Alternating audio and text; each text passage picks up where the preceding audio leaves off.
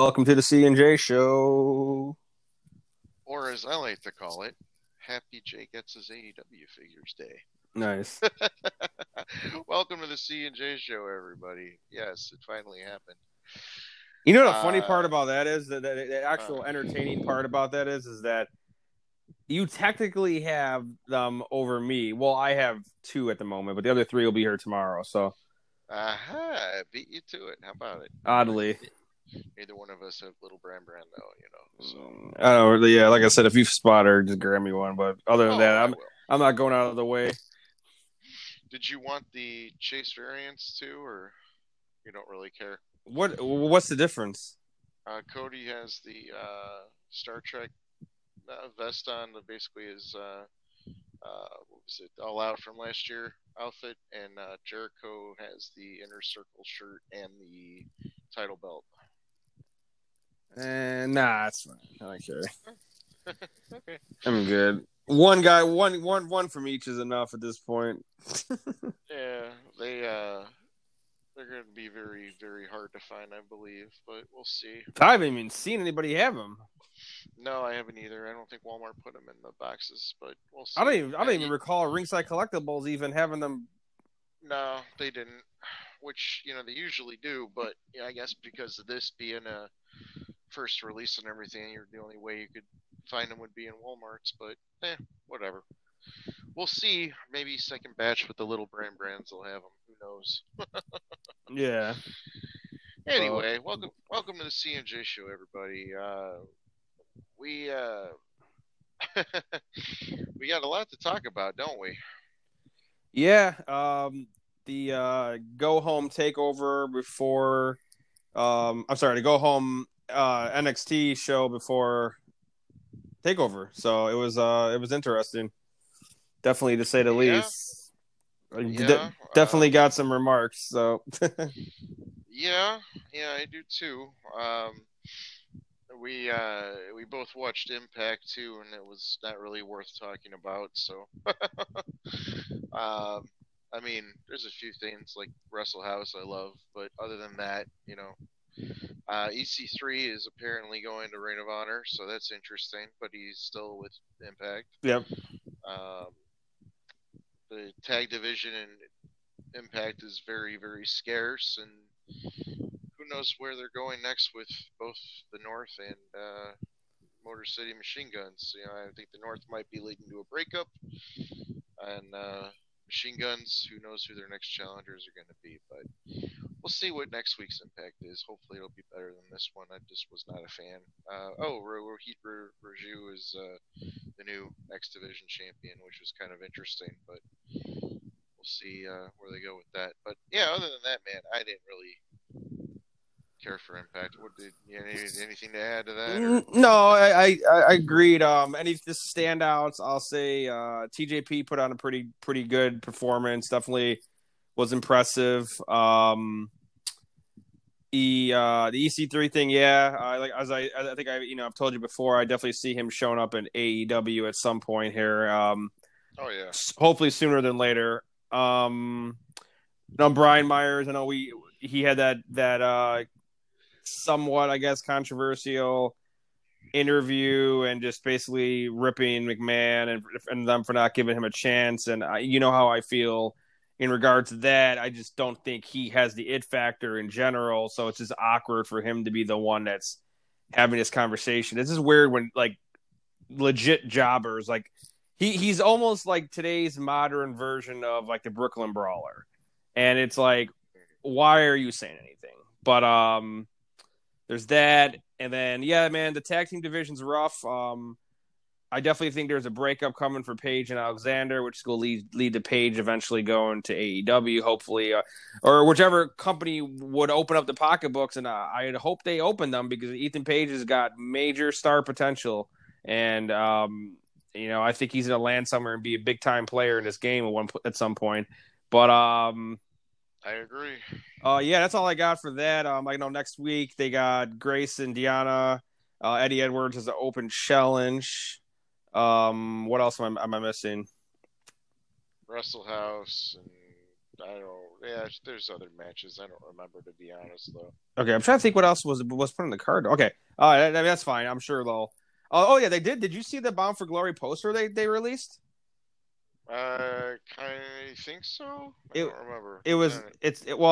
it was announced for October 24th, but they got Eddie Edwards in the middle with the championship belt, then Moose, and then Deanna Peraza, and then next to them is the Good Brothers, actually, with no belts, obviously. And then atop, the top is Bound for Glory. I'm sorry. Eric Young's standing behind Moose also, and then at the top, it's Ace Austin and Fulton, the Motor City Machine Guns. I believe Jordan. No, sorry, Kylie Ray and Jordan Grace. I think I want to say, yeah. Mm, Just interesting. But yeah. that's Well, all I got for Impact. Anything else, or we can hit up on NXT and then finish stuff later, or what did you want to do today? yeah, we could do that. I guess the only other thing I want to mention about Impact was when they showed the. I don't usually watch these, but it was a small clip of the stretcher match with Eric Young and Kurt Angle from Yeah. I Yep. guess Hard Justice from 2015, and I gotta be honest, I had to Google and find out. You use the interwebs to find out who the other commentator was, Josh Matthews, and I completely forgot El Snow was a commentator for Yeah. X/DNA. Yep. But yeah, that was kind of funny. But yeah, other than that, man, yeah, it was all right. I did watch Dark, but I don't really want to talk about it because I mean, other than I'll just say they're starting to do angles, but that's about it.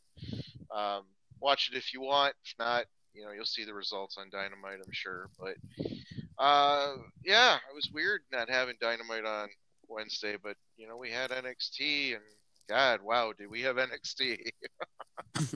So before we get into it, I will say this: I didn't think it was a horrible show, but No, there's a lot of no. question marks, and I'll say this real quick. When you have a show coming up that is so vitally important, and Takeover 30 is where I'm getting at, and It should be important, but they're not really making it out to be. exactly, and there was a match added today. I don't know if you saw. Um, Mm-hmm. I'll bring it up later when we talk about the NXT All or right. the North American title, but I I don't like the sloppy delivery of building these matches up. And I think what fucked them is their schedule the last 2 months with Great American Bash and the limited amount of time they had to start the Cross and Lee feud, which only really been going. I mean, there's just been things that they could have did to make this more important, and they didn't. And I'll use one for example here. On Busted Open, Bully Ray said, SummerSlam, the main event, your second biggest main event of the year, and it's true. Yeah. And I'll get into why he said that later, but that's the type of attitude they need to have for this particular takeover. If it wasn't 30, fine, I don't care. But takeover 30 is your WrestleMania 30, your WrestleMania 20, etc. This needs to be a card, a show that is important, and I literally can't stand how they have treated the buildup for this. And I think the issue is WWE has been so fucking focused on going to battle with NX or AEW and fucking around with the main roster and creative positions and Shawn Michaels showing on Raw and all this bullshit that they have let the creative minds for NXT just wander the fuck off. And here we are. Well, I think there's some truth to that, but I also think that because of how things are in the world, and you don't want to use that as an excuse because look at AEW, but at the same time, you can't really. I mean, you can judge it based on what it should be, but I don't think you can necessarily judge it and say, oh, well, you know, why aren't they doing this because it should be like this? I mean, there's so many things and factors, and I don't want to. It sounds like I'm giving them a pass when I'm saying that, but I'm not. Um, because, like I said, look at AEW. Um, the the the NXT shows and the takeovers to me, and I know I've said this a lot, but the last good takeover in my mind was the one we were at with War Games that was here. Yeah. Um, it just seems that ever since they went to USA 2 hours, it doesn't seem like it's Triple H that's running the show anymore. There's some things that still do, you know, like read Triple H all over the place, but a lot of it reads Vince McMahon to me. And case in point, once we get into talking about it, I will bring it up. There was a few things on this show that I sat there and thought to myself, this is not Triple H. This is Vince McMahon. Like NXT has become the main roster as far as creative goes, and like there's certain things that still are better than the main roster, as far as like in-ring work and stuff like that. But I don't know, man. Well, I don't know what. You finish first. No, I was just saying. I just don't know. How I don't know what to say. Well, here's where I'm at, and this is what bothers me the most about this entire fucking show. Is obviously, I am a big Killer Cross fan, but that's besides the point. Like, you're putting yourself in a position where you have two guys who really can lose. One for sure, and the other one you're debatable on because he's champion. Now, this is where I'm just like mind fucked on the thought process here. You could have held off Lee and Cole for TakeOver 30 and had a bigger moment. Plain and simple. Cross, now granted, okay, but they didn't do that because they were so concerned about going up against fucking AEW so much. But then again, you hear from the grapevine that they don't care about ratings, blah, blah, blah, bull fucking shit. At one point, before AEW really started to get going with pay-per-views, I mean, NXT TakeOver was the standard for fucking pay-per-views. Plain simple. Even over AEW, like the standard for pay-per-views. And they're not anymore. Like, just for example, let's just we can go down the card because fuck it, why not? You have Cross and Lee. Like, that did not need to take place. You could have did Cole and you could have did Lee. Now you ask, what do they do with the North American title? I got a fucking idea. How about you have Gargano win it a couple months ago?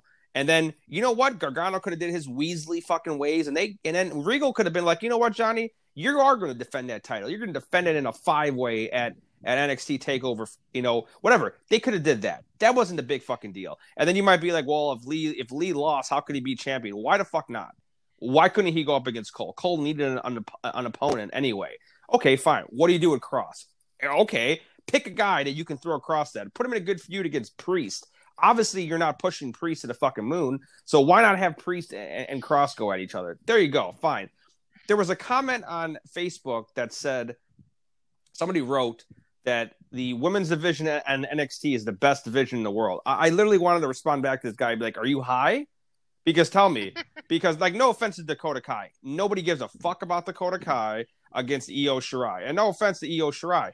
Io Shirai, while she's talented, she is not a strong champion. She's not. So you have this women's championship match, which is just doesn't mean a fucking thing. You got Adam Cole. She hasn't even defended the title yet, has she? I don't think so. I don't think so either. Yeah. And she won it, what, 2 months ago?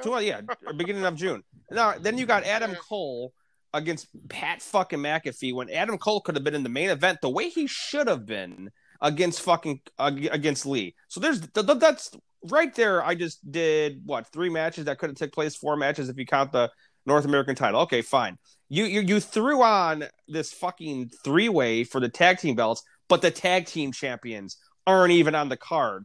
I got an idea.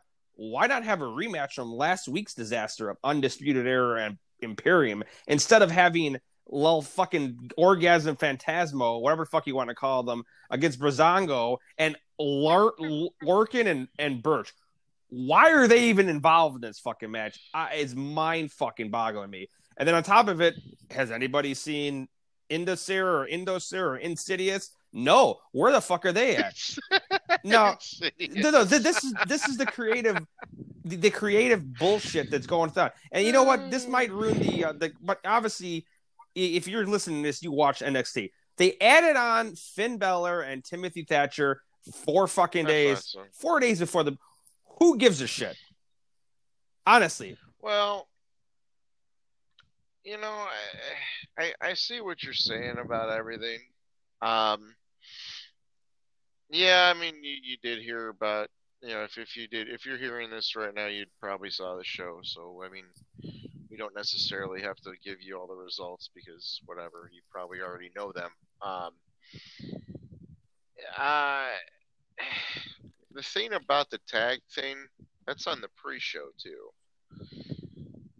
So they still only have 5 matches for the main card. But Jay, how come? You know what? I got a better idea.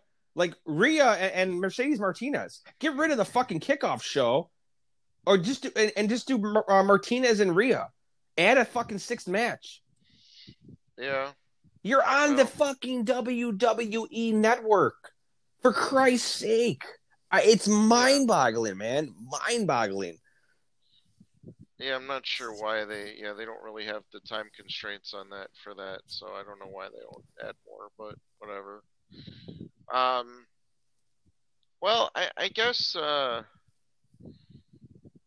guess I'll get into all that, but I don't want to go into results wise, but I would like to talk about the matches. So what was the first match was the Gargano and Ridge. Oh yeah. That bump, dude. Oh my god. I guess they edited it. And, yeah. I mean, that was just like, I mean, they did it during my favorite picture-in-picture commercial breaks, but I mean, you saw it and you're just like, what? And then, like, as they're coming back is when it basically was ending. And the first thing you hear from Morrow is just like, oh my god. Fuck Morrow. Anyway. Yeah, Ridge, he seems like he's all right. He probably needs a little bit more seasoning. I'm kind of interested to find out why he's here now. Doing does he live in Florida, or I mean, he was in NXT UK, so I figured he'd be overseas. And if he does live in Florida, then what the hell took him so long to get on TV? But, and why is he only like a 2, show thing? And then it seems like, maybe after TakeOver it'll be something, but I don't know. What'd you think of the match and the bump and all that? I really liked the opening match. I thought it was strong. I thought just, when it went straight to the entrances, I was like, okay, here we go. Finally a fucking good start to this shit. The match is really hard hitting. The bump was nasty, man. It was bad. It was really bad. Obviously it was edited, like you said. At first I was just like, damn, man, I hope Johnny's okay. But I mean, obviously I knew he was going to be okay just due by reports. I don't like what they've done with Ridge so far. Like, you're hyping this fucking guy up, and he's lost 2 matches in a row. Now, granted, this match, he shouldn't have lost. Candy interfered. Or help Johnny win, so I get it. But I just like, if you're building up a guy, don't have him lose these matches. Don't even have him be involved. Like, you don't need to have him involved in this, in the North American title situation. And now if he's not gonna be in it, exactly. Like, it was just, I think it's just a bad decision, because now you're kind of like, what are you doing, Ridge now? And the problem with Ridge now is he's another big guy. He's similar to, not necessarily character-wise, but like, Dexter and Timothy Thatcher, and even at a higher level, Cross. They're just these big dudes, and it's fine, but like, how many of them are you going to have and have them do anything?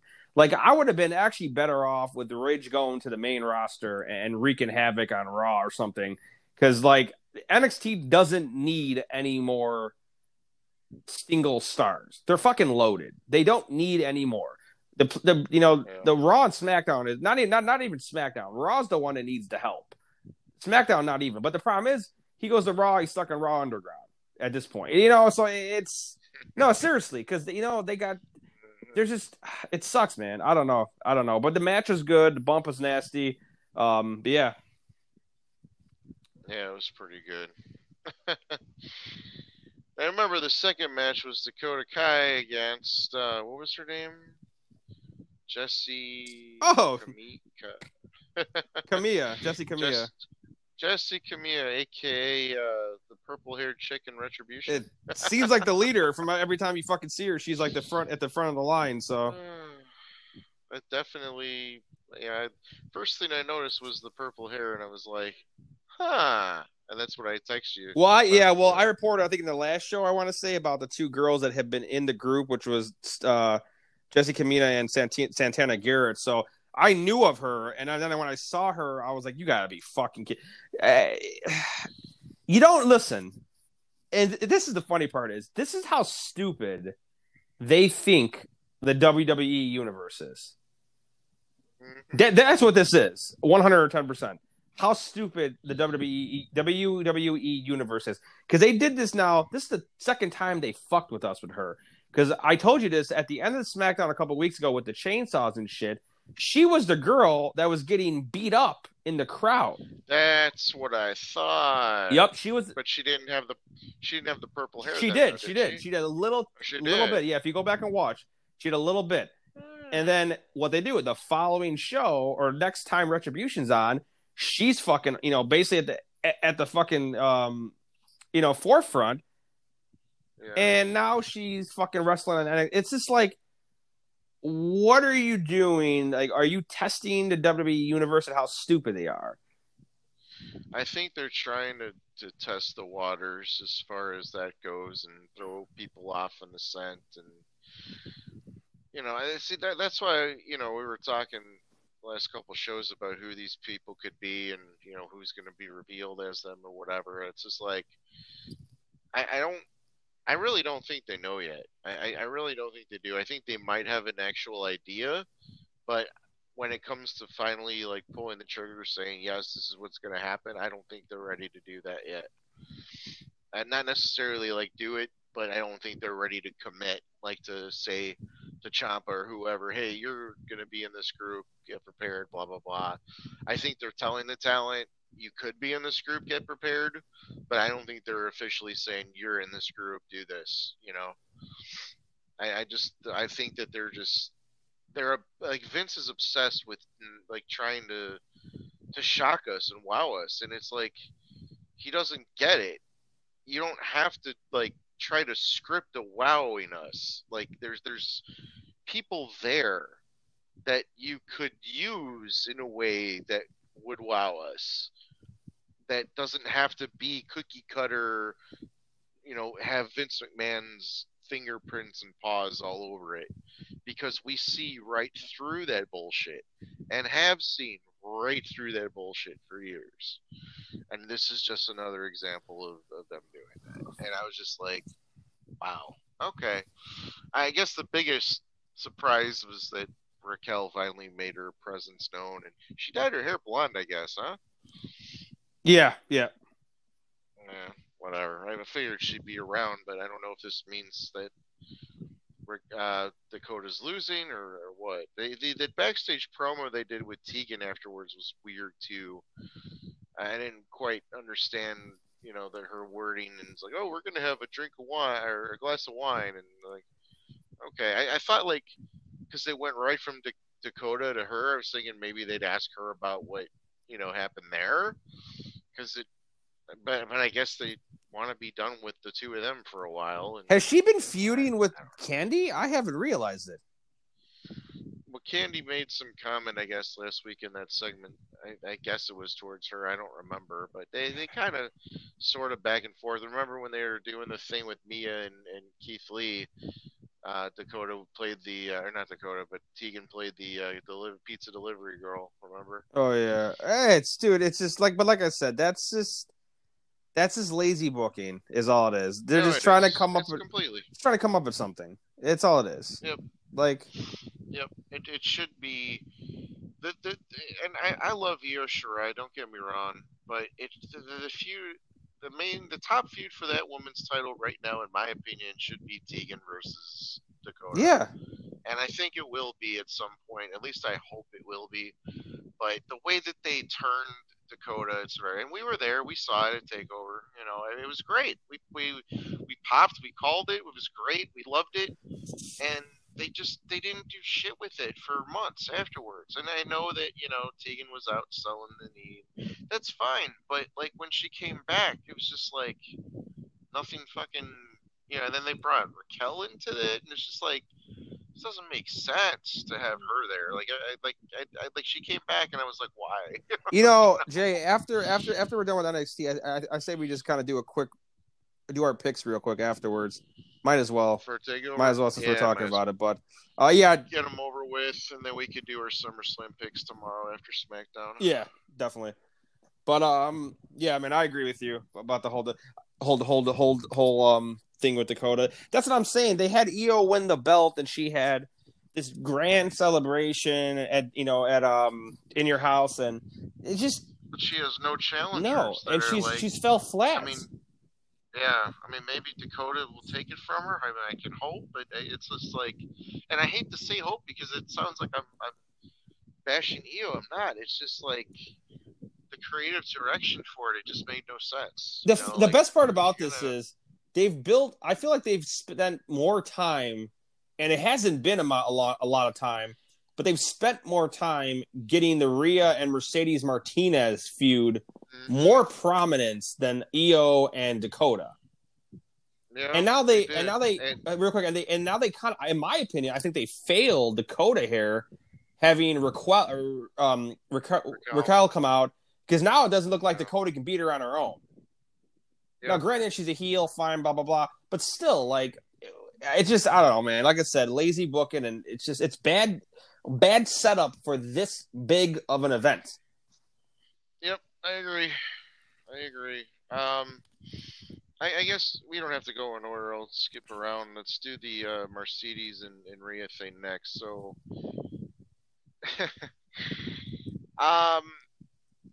So I don't know. We didn't really talk about it on the show, but I guess Shotzi got her car stolen that had her helmet and her gear in it, and that helmet that she wore on NXT last night, I guess, is a helmet that Triple H, I guess, had made for her. It got for her when he found out that her shit got stolen. So it was a good gesture for him. He always seems to take care of the guys and the girls. So it was cool to see that. But the match itself was okay. The thing that was goofy to me, and they basically wrote off any chance of them adding Rhea against Mercedes, I think, to Takeover, and that's basically the spot where it looked like she was power bombing Mercedes against the plexiglass, but there was no fucking plexiglass. She just landed on her back flat, and it was like, whoa, and it like completely took her out. And they didn't really do like a big, stretcher job thing or anything like that, which I feel they probably should have, because it was kind of a big spot out of nowhere, and it was like, wow, and I wasn't really expecting it, and it was kind of like a heelish thing for Rhea to do. Yeah. But, yeah, I don't know, man. What'd you think of all that whole thing? So I had an issue with this because, you've had Rhea kind of going at the Robert Stone brand now for a little while, and then you bring in Mercedes Martinez, who, this on paper, you should be building up Martinez and Rhea, and I hate using a comparison to this, but it's almost like you're building up a Brock and Roman. Like, these are probably and realistically on paper could be the two of the top women in your wrestling division in general, like in terms of size and everything. And number one, here's the thing that bothered me the most is don't let them touch. You fucked it up right there. There shouldn't have been any confrontation to them, but before there's not that any confrontation, but there shouldn't have been this type of match. This is what WWE is so infamous for, is doing these like tag team 6-man bullshit before the actual event, the actual pay-per-view, to get the opponents in there, and it's horrible. It's a horrible idea. And I'm not saying AEW doesn't do it; they do it at times, but like there's just okay. Perfect example: Cage and Mox. Did they really have any contact before their match? I think maybe at the end they had one instance where Cage attacked them or something like that. Or no, I'm sorry, twice the outside also. Yeah. But there was no matches. There wasn't like Cage and fucking Ricky against Darby and Mox like before the championship match. No. Like that's how you take away from the feud, because now you're like, oh well, they already crossed paths in that stupid tag team match, and no one gives a shit about it now.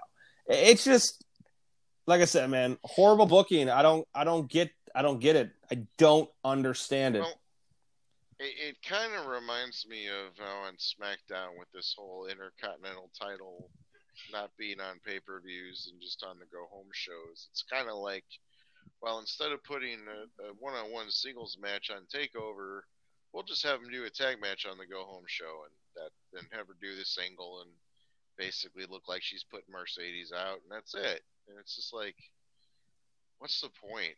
Like, are they trying to save Rhea and Mercedes for a one-on-one at the next Takeover? Which, when is that? October. Yeah, I mean. And Jay, and you brought this up a couple of weeks ago, but when they had Shayna and Sasha go at it, when you're like, I don't want to see this on fucking Raw. I want to see this on the pay-per-view. And that's kind of my thing is, Rhea is one of your top women in the company. This is not even just NXT. She is easily top 5 in the fucking company right now. Without Charlotte and Becky. She was going that way towards the end of 2019. I think her momentum has stopped since Mania. And that's where they fucked it up, because she couldn't be here because of COVID. So they took the belt off of her and gave it to Charlotte. Well, in all fairness, she should have won the belt back in your house, not Io. And it's not nothing to do with Io. Like, I get why they gave it to Io, but now you don't have a strong champion for the women's division, and you got Rhea, who is your top women wrestler on NXT, and she's doing nothing. And like I said, you can look at the main roster. I mean, all fairness, outside of Sasha and Bayley and Asuka, I'd put Rhea as 4th, even over Shayna at this point. Like, and she's not being utilized like that. Like, so it's like, you're teasing heel turns, you're teasing Jordan Robert Stone brand. She dyes your hair, which a lot of times when they do a change like that, it's a character change in a way. It's just bad booking.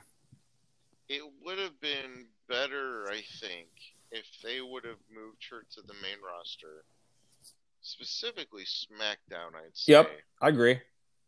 To give Sasha and Bayley another person to work with. Someone that's closer to their level than anybody else that's currently on SmackDown, in my opinion. And like I said before, in doing that as well, you would free up more space for Dakota and Tegan to be feuding for that belt, which they, in my opinion, they definitely should be, and hope to God will be come soon. Well, because Jay, you made a valid point. Like, the fact that they don't have, okay, they're not giving any other women on SmackDown a prayer in hell to be involved in any of the matches. So the only one that is remotely involved in anything is Alexa Bliss. That's only because she's involved in the championship, the men's championship. So what are they doing, Sasha and Bayley? They're using them against Raw competitors. So they literally don't even have anybody to But they could if they had her. Now they're not giving anybody else I mean, I guess Bayley's had her matches here and there with like Lacey and Naomi and whoever, Nikki now or whatever. But at the same time, and this is no disrespect to any of those three, as far as in-ring ability and star power, I think Rhea Ripley, even though she's on NXT, is closer to Bayley's and Sasha's than any of those three are. Oh, 100%. Yeah, And that's the issue. and that yeah, it is the issue, and that's why I think they realize that though. But instead of trying to fix it by doing what we're suggesting, they did what they thought was the best option. And I get it in a sense where you're basically building up the chicken shit heels, you know? Yeah. Huh? No.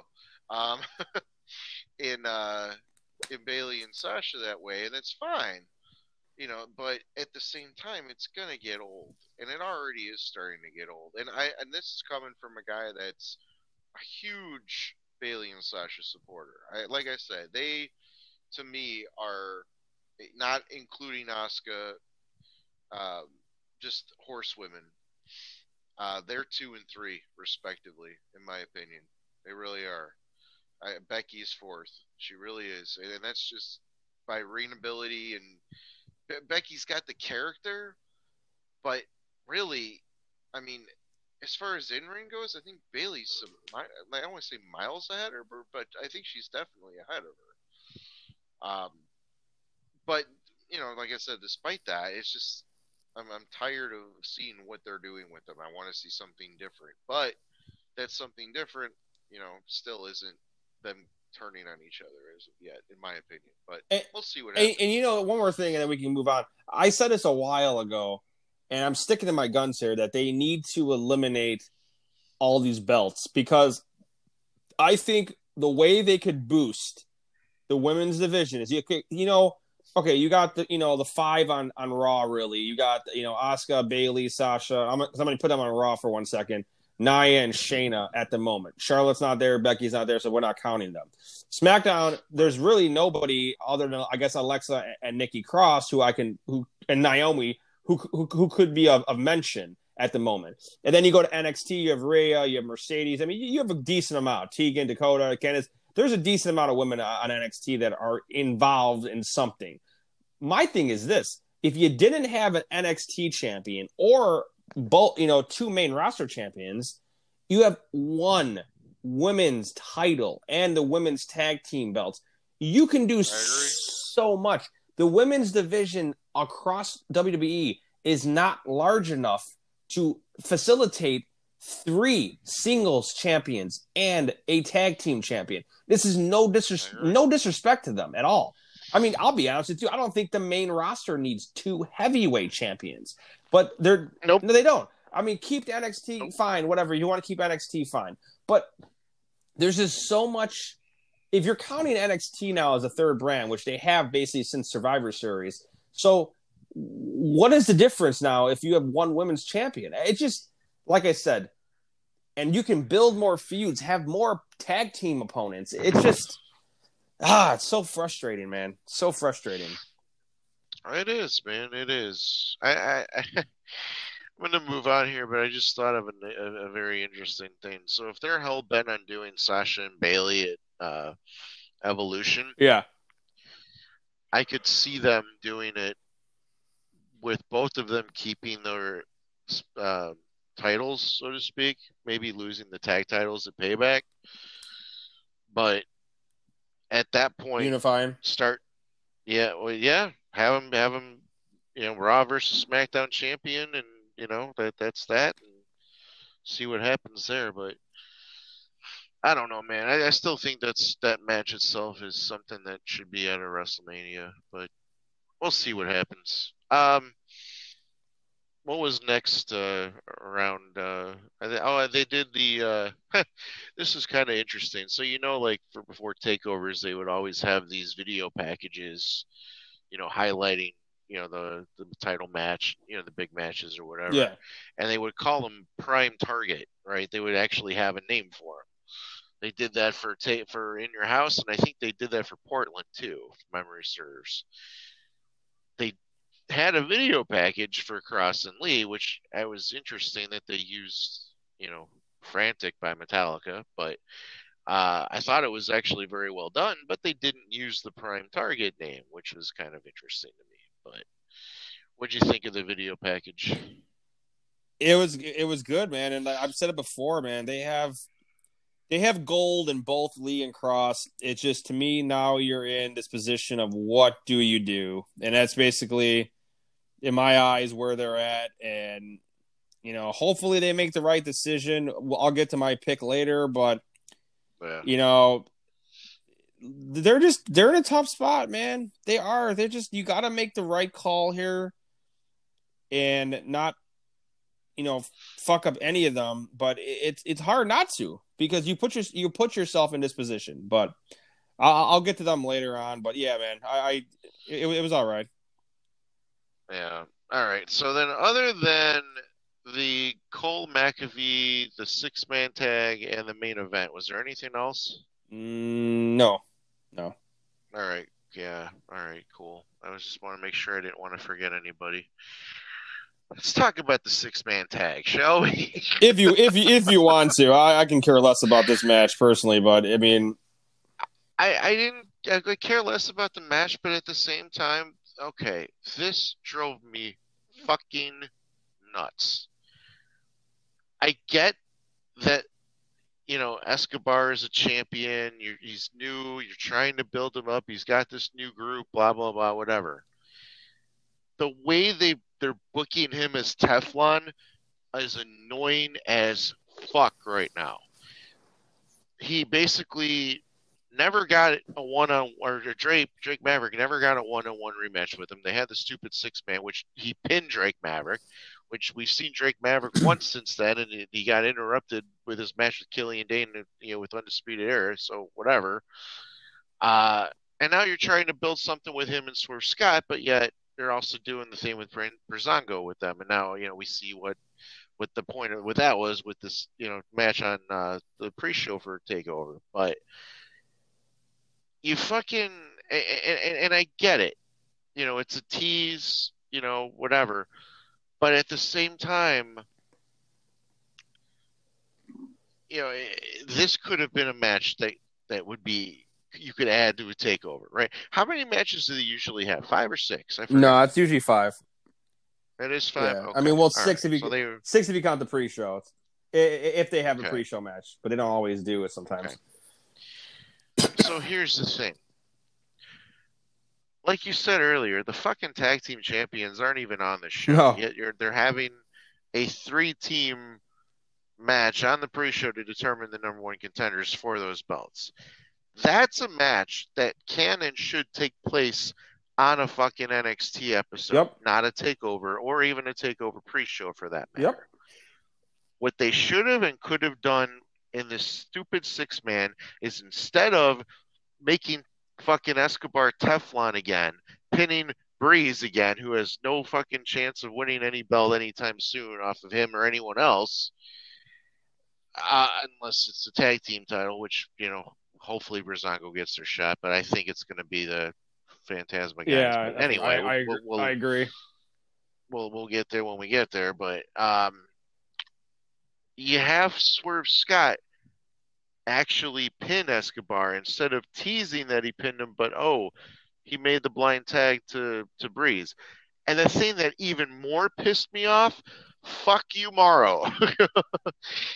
And fuck you, Beth, because neither one of them acknowledged a tag. When it happened, he gets knocked into Brazong or to Tyler Breeze. What do you mean knocked in? It was a fucking tag, you idiot. Vic Joseph is the only one that actually mentioned anything about it after the fact. And then Morrow's like, oh, yeah, it must have been. Okay, maybe this is H or whoever feeding it this bullshit in his head or whatever. But would you ever, even back in the day, would you ever hear Jim Ross say some bullshit like that? Some fucking Bush League bullshit like that, even with Vince fucking screaming in his ear. He would never say some bullshit like that. You want to know why? Because it doesn't make fucking sense. I don't care if it's leading to something later on. It's what we're seeing with our own 2 eyes. You know what I mean? Yeah. It's fucking bullshit, and it pissed me the fuck off. Swerve Scott, instead of teasing that he pinned him, should have actually pinned him to get his title match on the pre-show on TakeOver. Perfect. Instead, they do this bullshit, and go, oh, well, maybe they'll use that to later on he'll get a title shot, say, oh, I had you pinned, blah, blah, blah. I don't care. That's stupid. I would rather see a guy earn the shot the right way versus scream, oh, I got screwed. Participation trophy, give me a title shot. Fuck that bullshit. I'm old school. That's my way of thinking. It is what it is. I hated the fucking thing. What'd you think? Well, I hate this whole thing to begin with, and the reason being is we never got, and I'm pretty positive we never got it. We never got the Maverick, Kushida, and Atlas. Did we against? Oh no, And no, see, no, no, and no. that's what pisses me off is okay. Here's an idea. Here's a booking lesson for the WWE. Why not have these? The Orgasma group are feud with fucking Maverick, Atlas, and Kushida like you were headed. Okay, and then you know what you do, creative team? You have inner turmoil between them because they're not a tag team. They're singles competitors trying to help each other. Inner turmoil. And then you could set up a situation to where these three have a match to determine the number one contender to verse Escobar at Takeover. But instead, you go the lazy route because you want to include DJZ and what the fuck's whatever the hell his name is. Raul Yeah, you Mendez want to include those two in the tag team picture. or Mendoza, not Mendez. I'm Mendoza. sorry. You include Brazongo because you want to include them in the tag team division just to get that group the belt so they look like a poor man's undisputed era.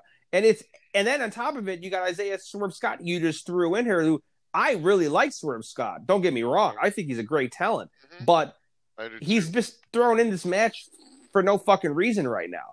This whole thing is I don't know the direction, but they have undisputed or unfinished business with Kushida, Atlas, and Maverick in my eyes. And okay, and I can even go a step further here. You wasted Kushida being involved in the North American title thing. Like, listen, no offense to Kushida, he's fucking amazing. I get it. He hasn't, and he will not get the push that he deserves, akin to fucking Kenta when he was on NXT. It's not happening. I apologize. So instead of wasting him in that match, dude, fucking put Killian Dane in that fucking match.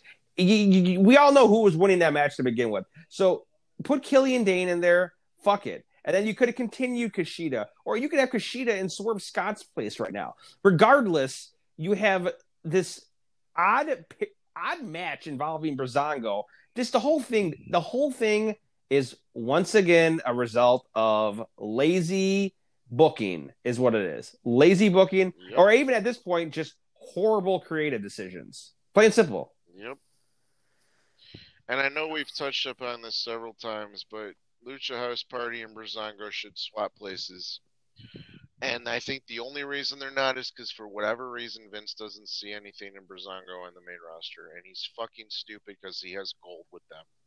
No, but you know what Vince will do instead is they won't do that, but he'll instead put two single stars together on both Raw and SmackDown and aim for the fucking tag belts. Nakamura, Cesaro, Garza, and Andrade. When all four of them could collectively be alone and be a viable champion. But guess what? You don't have anybody for the Street Profits to fight unless you do the Raiders and Street Profits for the next 5 fucking years because you have nobody else for them to fight. Oh, but you do. They're called Brazongo and they're in a useless match. And then you got, Imperium fucking at home masturbating. They're probably laughing their fucking asses off. Like, we've been tag team champions for forever now. And we don't even we fucking wrestle once every 4 fucking months. Like, Yeah. it's asinine. Like, listen, once again, I understand the COVID thing. This has nothing to do with COVID because Imperium has been on fucking NXT. It's not like they haven't been. Okay? And Undisputed Era, once again, for them, real quick, you don't need it to be Fish and O'Reilly. You can do Strong and Fish. You could have done them for the last couple months. No offense to Roderick Strong. He's almost 40 years old. He's not getting a fucking big title run on the main roster at all. Include him in the tag team fucking opponents or division. Like, it's just so frustrating, man. So frustrating. Yeah. I mean, see, they would never do this, but the indie wrestling fan in me would love for Roderick Strong to be where Matt Riddle is, and have Roderick Strong have a feud with AJ Styles for the Intercontinental They don't title. look at him like that though. No, they don't. But they gave him the win over who was the champs at Survivor Series? U.S. champ and IC champ. I don't even recall. Oh, Yeah, it was AJ and somebody, Nakamura. right? AJ and Nakamura. He beat AJ and Nakamura at Survivor Series. So, I mean, if you're gonna have him go over there, you know, why not? He You have a shouldn't have ready. even been champion for that match. No offense to him, but he just that Well, he shouldn't have been in that match. I'm sorry. no, but I love the fact that he went over. I popped huge Yeah, because and I love all three guys. But from just to be able to see and know that wow, in a WWE ring, Roderick Strong went over on AJ Styles and Shinsuke Nakamura. That's fucking cool. I just like I said, I told you before, and maybe I'm fixated on this. Kyle O'Reilly is 33 years old. He's the only other one in that group other than Cole that's going to get any push at all. You could just do Fish and Strong as a tag team. They do not need fucking O'Reilly in there, but that's me. Yeah. Well, that's enough about the six man. Do you want to save Cole and McAfee for last and do the main event That's now? fine. All right. So the match itself, I thought was actually very good. I I love Patrick Clark.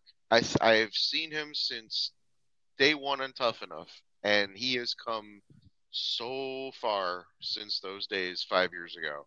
I can't believe it's been 5 years, but I mean he was a 19-year-old kid, and he's grown into like this character. He's even when he first started, with the Patrick Clark experience before he became Velveteen Dream, it was kind of the same gimmick, but it was just himself. But then the Dream name, and then he just completely made it himself. And I know that a lot of what he learned was from Dusty.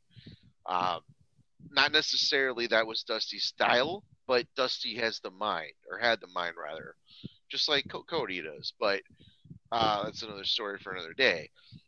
And he listened to him, and he took what he taught him, and he made it his own. And people fucking hate Pat Clark right now because of the shit, the allegations and whatnot. And we're gonna get to that in a minute. But just this match itself, I thought was, and probably a lot of it had to do with Finn being in there because Finn can help make people look like $1 million.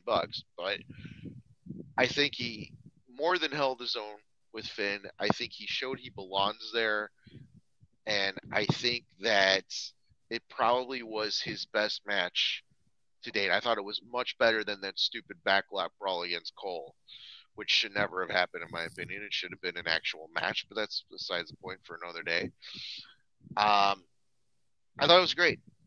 I thought it was absolutely great. I thought his in ring match with Cole, where Cole beat him, was great too. But I thought this topped it. Um, Now all the shenanigans, I hate the fact that during the fucking match, everyone came out and did the thing.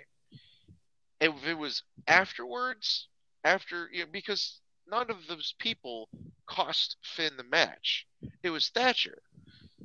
I'm okay with that because it leads to this match, and I'm actually excited to see it, to be honest with you, because the two guys, Styles, I think it's great. I hate the fact that they threw it together the way they did. I understand why they did because of timing and That's my issue. That's whatever. my issue. But anyway, Right, right. And like I said, I understand why they did because of timing and whatnot. Because I believe this match deserves a bigger build than just a throwaway. But I'm looking forward to seeing it, regardless of the lack of build. Um, I hated that they all got involved during it. If it was afterwards, and they did get involved afterwards too, and that was fine too. But Cameron Grimes first, comes out. He's on the ladder with the belt and doing the taunts and whatnot. I told you that this match and everything that happened changed my mind as far as my pick for that yeah. goes. And I'm going to give my pick later, but I'll tell you why now. they featured Grimes way too much, I think, in this match. And he didn't really do a whole lot, but he was still featured. He was there for most of it, sitting on top of the ladder. And then when the ref bump happened, he was in the ring, and they did the whole like cowardly heel, this person, that person, this person, that person, and they attacked them, whatever. And then Gargano obviously comes out, does his thing, Thick Boy and Priest too. Oh, yeah, Gargano and Priest I thought was gold.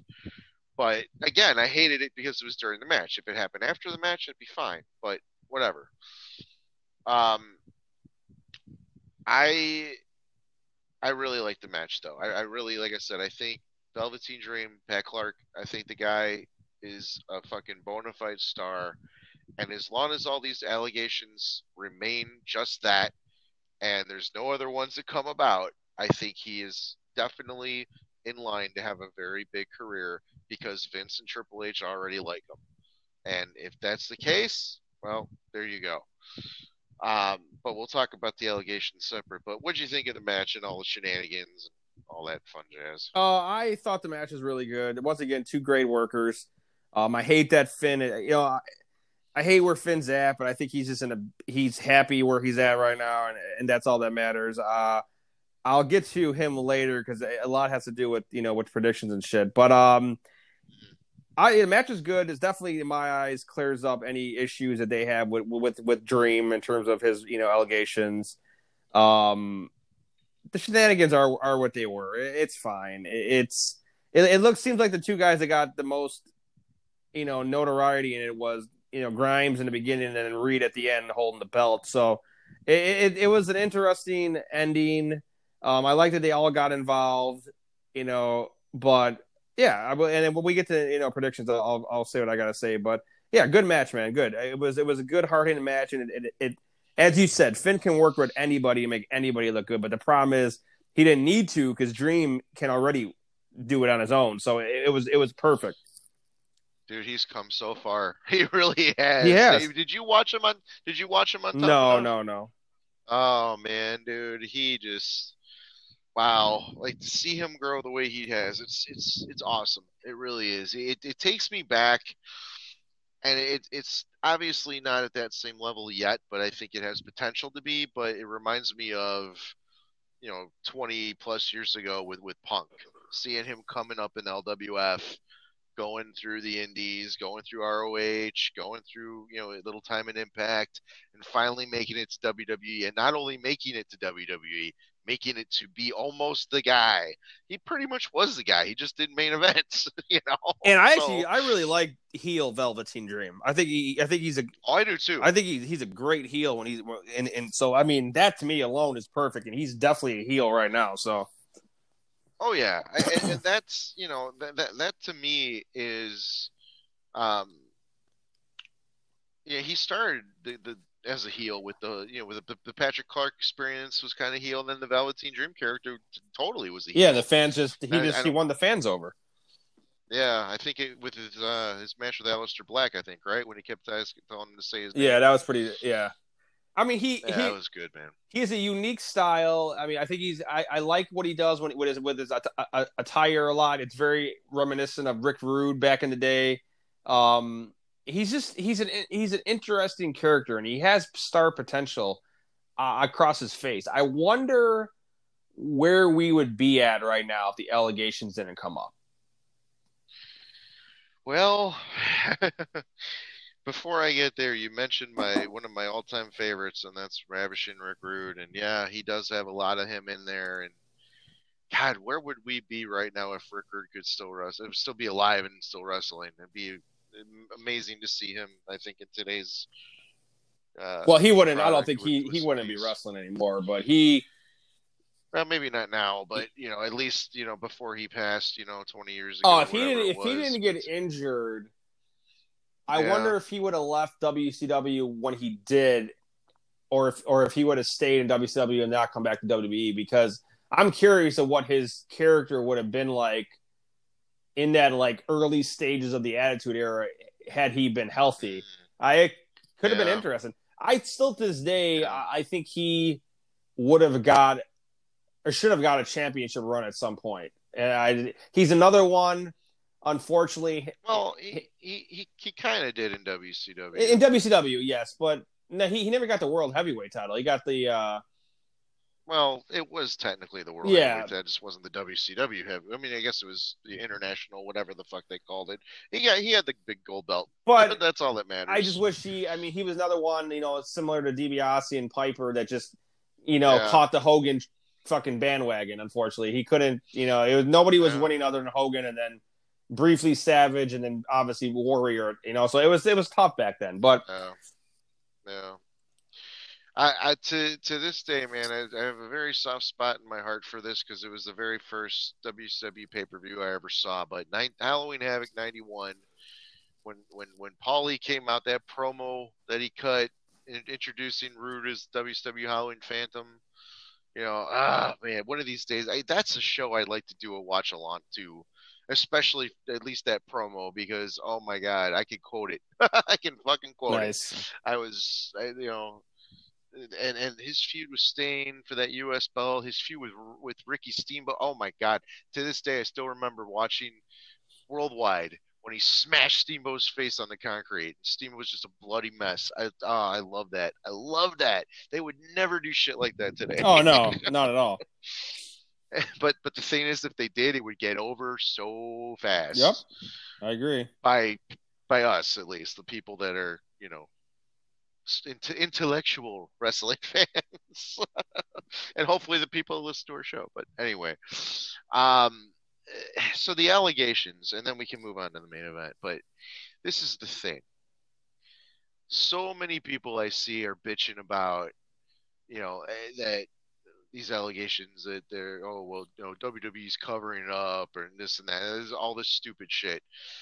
Oh well, the guy said that you never got contacted by him, blah blah blah, all this other shit. And this one person who I'm not gonna say their name, but I'm friends with or whatever. I have conversations with, nice person, whatever. Um, I saw them write a comment saying WWE better find some evidence because I don't want to see him on my TV, and I'm just like, what? And I think this person's a little bit, younger, so it's a younger generation and younger people. They don't really when you're young, you don't think for the most part, at least I didn't. But so I understand it, but at the same time, it's like, look, I'm cool with you. We're cool. We talk all the time, but just that's kind of not cool to say, man. Just and this is why it's not cool to say. If you don't like him, that's one thing, but to wish that he did something to someone that was criminal, that he hurt somebody, just because you want him off your TV, get the fuck out of here with that shit. Seriously, that's not right. And here's the thing too: covering up, not talking to the guy, whatever. If there's an actual criminal investigation, do you think they're actually going to talk to him without, like Triple H himself's not going to call the guy? He'll have like Jerry McDevitt or whoever the lawyers are call his lawyers. But from what I am understanding, none of these actual allegations have any police reports or complaints or anything like legal. I think it's in the state of Florida, uh, and those are like public record. Like there's nothing that is even brought up about that. So when Triple H sits there and tells you, they looked into it and they found nothing. Well, what do you want? The guy didn't go to the cops with it. There's nothing that's founded. Pictures can be doctored, text can be doctored, voice clips can be doctored. Everything with technology nowadays can be doctored. So that being said, though, if there's nothing there, stop looking for something that's not there. If there's nothing there, he's cleared. If WWE is a publicly traded company, okay, they are not going to mess around. And if somebody has like legit claims out there against one of their employees, they're not going to put him back on television for it. Like Triple H even said, Dream was off of TV because of the car accident, not because of the allegations. But the allegations came up, they did their due diligence. They found nothing. Now he's back. He's healthy. He's back. It's all good. So be happy for the guy. If shit comes out later, okay, then it comes out later. But if it doesn't, just let it the fuck go. Let Patrick Clark be Patrick Clark. Let him be the Velveteen Dream and entertain us on television. You don't like the gimmick? Fine. There's other things you can do. Look past the gimmick, or try to look past the gimmick. See what he does in the ring. Like his in ring work. Don't like the gimmick? Whatever. There's plenty of gimmicks I don't like, but I like the worker. That's me though. If you can't do it, you can't do it. But that's all I got on that, man. Yeah, I agree. It's allegation is allegation. So, and Exactly. and that's where I stand on that. But yeah, I agree with you 100%. But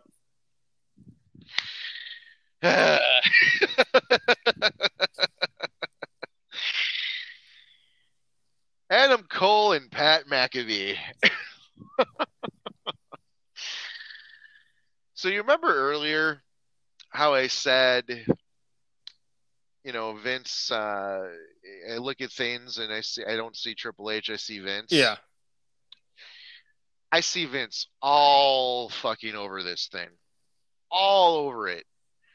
And the thing that I don't understand though, and I guess the only thing I can remotely see why, and it's not a strong connection at all, but he still has the connection to ESPN. He still has the connection to the NFL. yeah, He's not fucking Lawrence Taylor. He's not like William Refrigerator Perry. He's not any of the guys that were in that battle royal at WrestleMania 2, for God's sakes. Okay, maybe he might be one of them, but I doubt it. I seriously doubt it. I know who he is from fantasy football. You know who he is from fantasy no, I football. don't know him from fantasy football. I know him from the NFL. Because we don't you don't even Oh, use well, punters in fantasy football. well, you're right. Not fantasy. You know, NFL. So we know him from the NFL. You're right. You don't use punters for enough. You're right. I'm so frazzled by this whole fucking thing. I even forgot that. But you know what I mean. That's how we know him. Younger generation probably never saw him play, so they didn't know. They've seen him on the Takeover if they watched those previous shows. They saw him on the SmackDown that he filled in if they watched it. But that's it. They know who he is if they listen to his podcast, but again, that's probably the older generation that who knew him that would do that, unless they found it somewhere and they went, "Oh, it sounds like a great podcast. I'll listen to it." Blah blah blah. Whatever. That being said, I actually didn't mind the delivery of his promo. Him being McAfee, pronouns pal. Um, I thought what the words he was saying were kind of dumb, but his delivery I thought was good. Now, the whole his guys there in the Undisputed Era, and I tried to watch O'Reilly a little bit more this week too, but I was also fixated on what McAfee and Cole were going to do, so I didn't really see it too much. But I noticed little things like him kind of being the last one to get out of the rain, and kind of just staring and looking and doing weird things, like not doing anything obvious, but just maybe I'm just looking for something that's not there with him, but whatever. So I did notice that. I thought Cole's response was fine, but at the same time, this guy just came and kicked you in the fucking head. You're face to face in the ring with him. I mean, they didn't put any stipulations that they can't touch, right? You No, can't touch him until the okay. yeah, So if I'm Adam Cole, I'm going to beat the fuck out of you. I don't give a shit. And I know he said it. We get you guys in the ring. We'll do this now. Blah blah blah. But and here's the other thing too. When the Undisputed Era comes out, the pseudo fans around ringside are booing. McAfee comes out. I hear mostly boos, but a couple of cheers. I'm just like, isn't Cole supposed to be the face here and McAfee the heel? Like, what's going on here? I don't quite understand that whole thing. But I don't know, man. I fucking hate it. I'm loathing to watch this show for several reasons, and this being one of them. Hopefully, that means going into it with a negative attitude, not expecting anything, they'll wow me, surprise the fuck out of me. I'll love the match and whatever. But we'll find out Saturday night.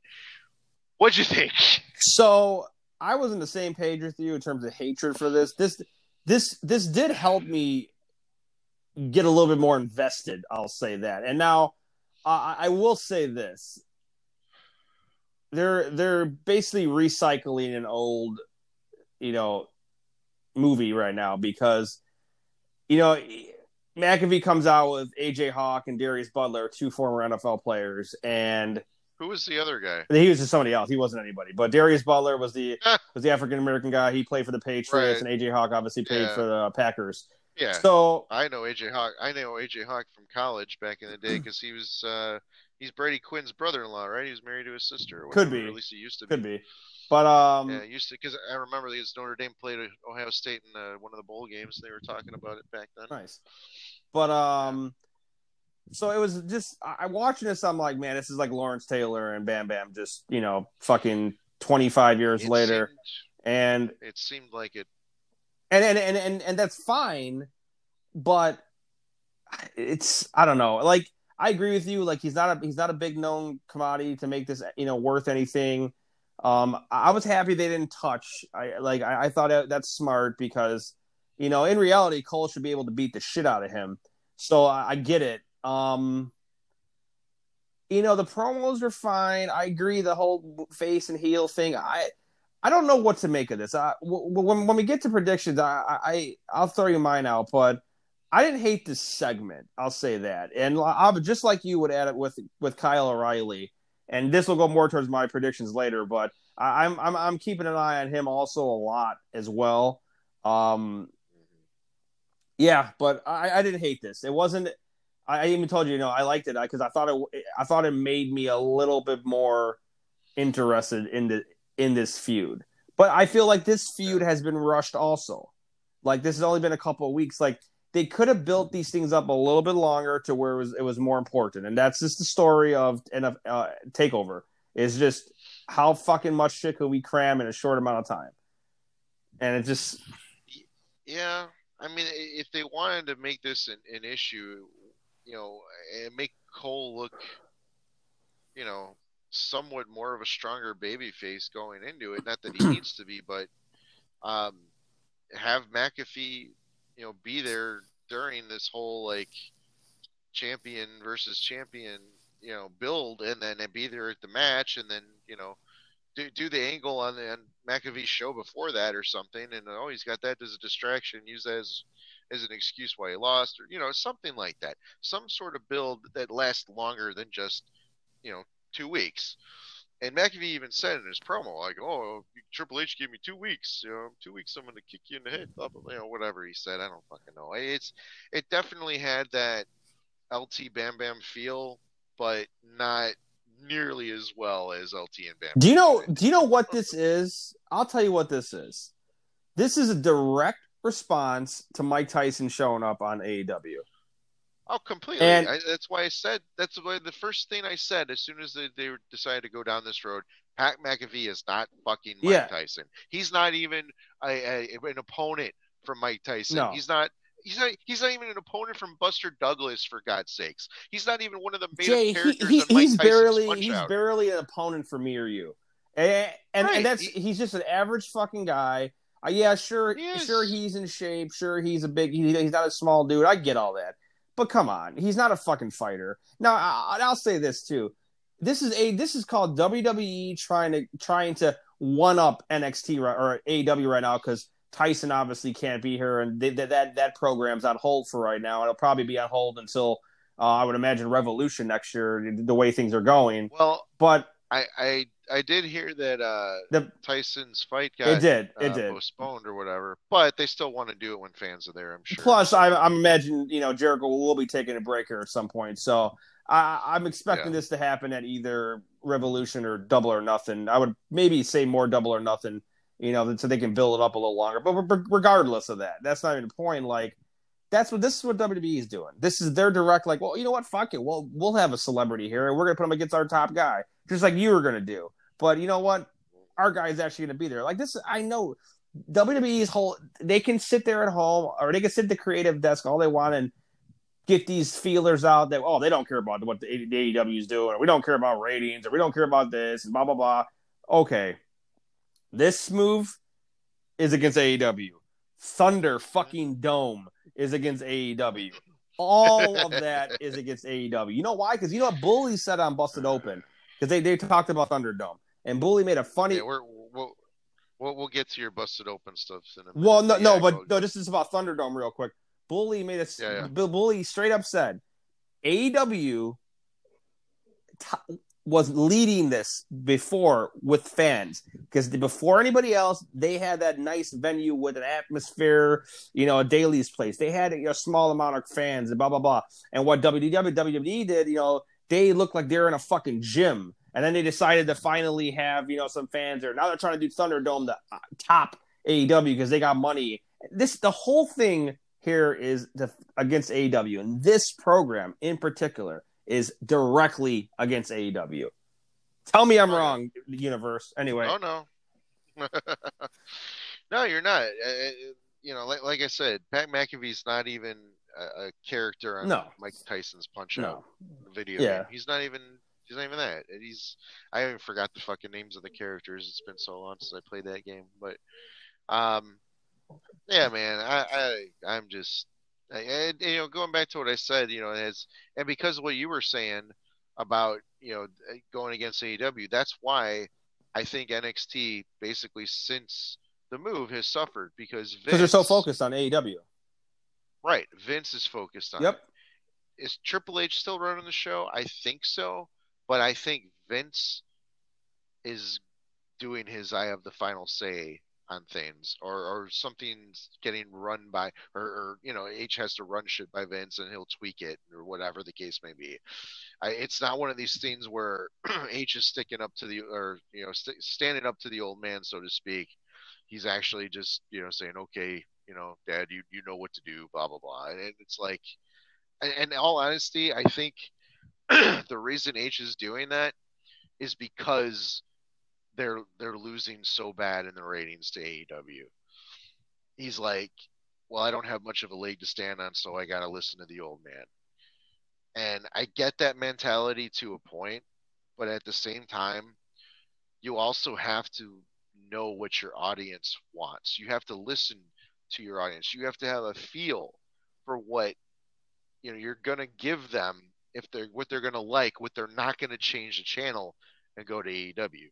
Speaking of which, before we get to the busted open stuff, there's a few things I want to talk about, just little odds and ends things. Did you see the rating for this show last No, night? I didn't. It was 850,000, something like that. They went up like over 200,000 points But still not or actually as views. high as I would imagine.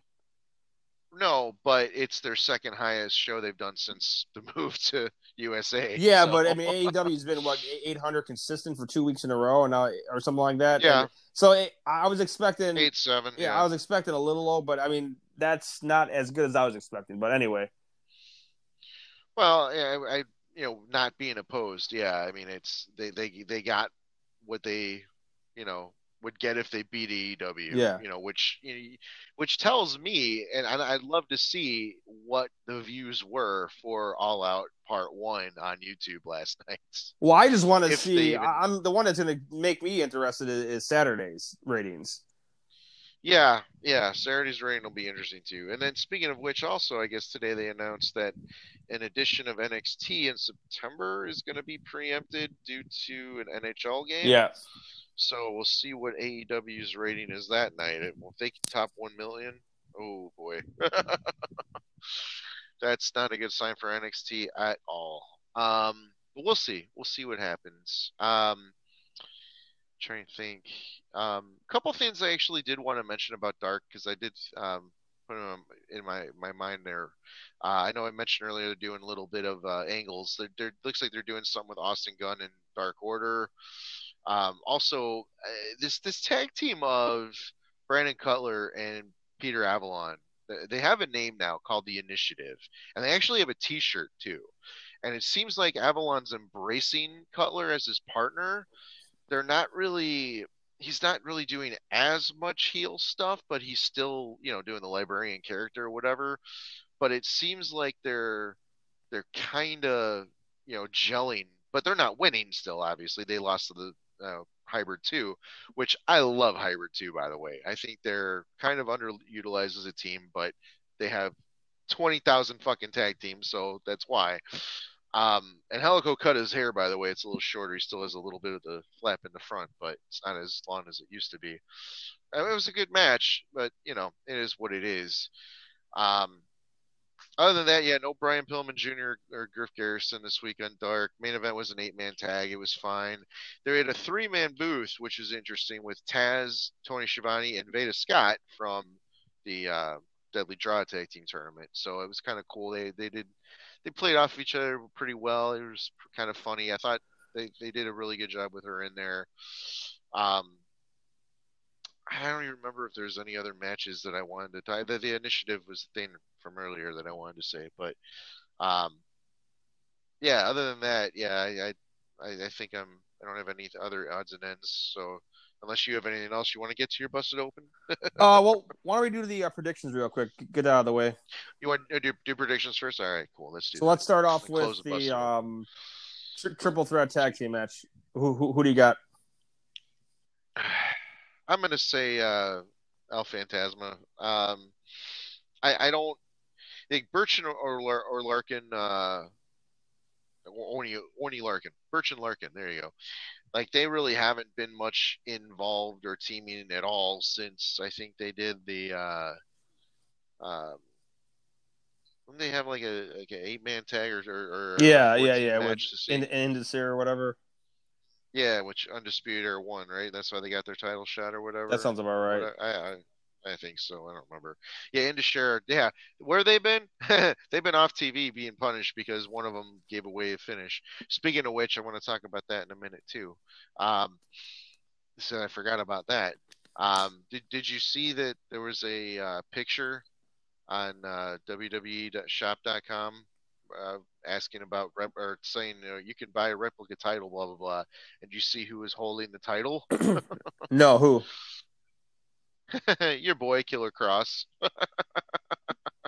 But the picture looks totally photoshopped, so I doubt that it's giving anything away. Oh, interesting. But it's yeah, but yeah, that's pretty much why Indushare's not on TV right now because dude, gave away the finish of the Keith Lee and Adam Cole deal. So um yeah, I got Phantasma, dude, because I don't I'd love to see Brazongo do it, but I'm not. I love to pick with my heart and pick those guys, and I'd love to be wrong. And if they win, I'm going to be happy that I'll be wrong because they'd win. But I think storyline wise, it just makes sense that they're going to go with Phantasma and build those guys up and have a. But the thing is, though, if they're going to do that, then Escobar's got to go for a title that's not a cruiserweight belt, and he's not.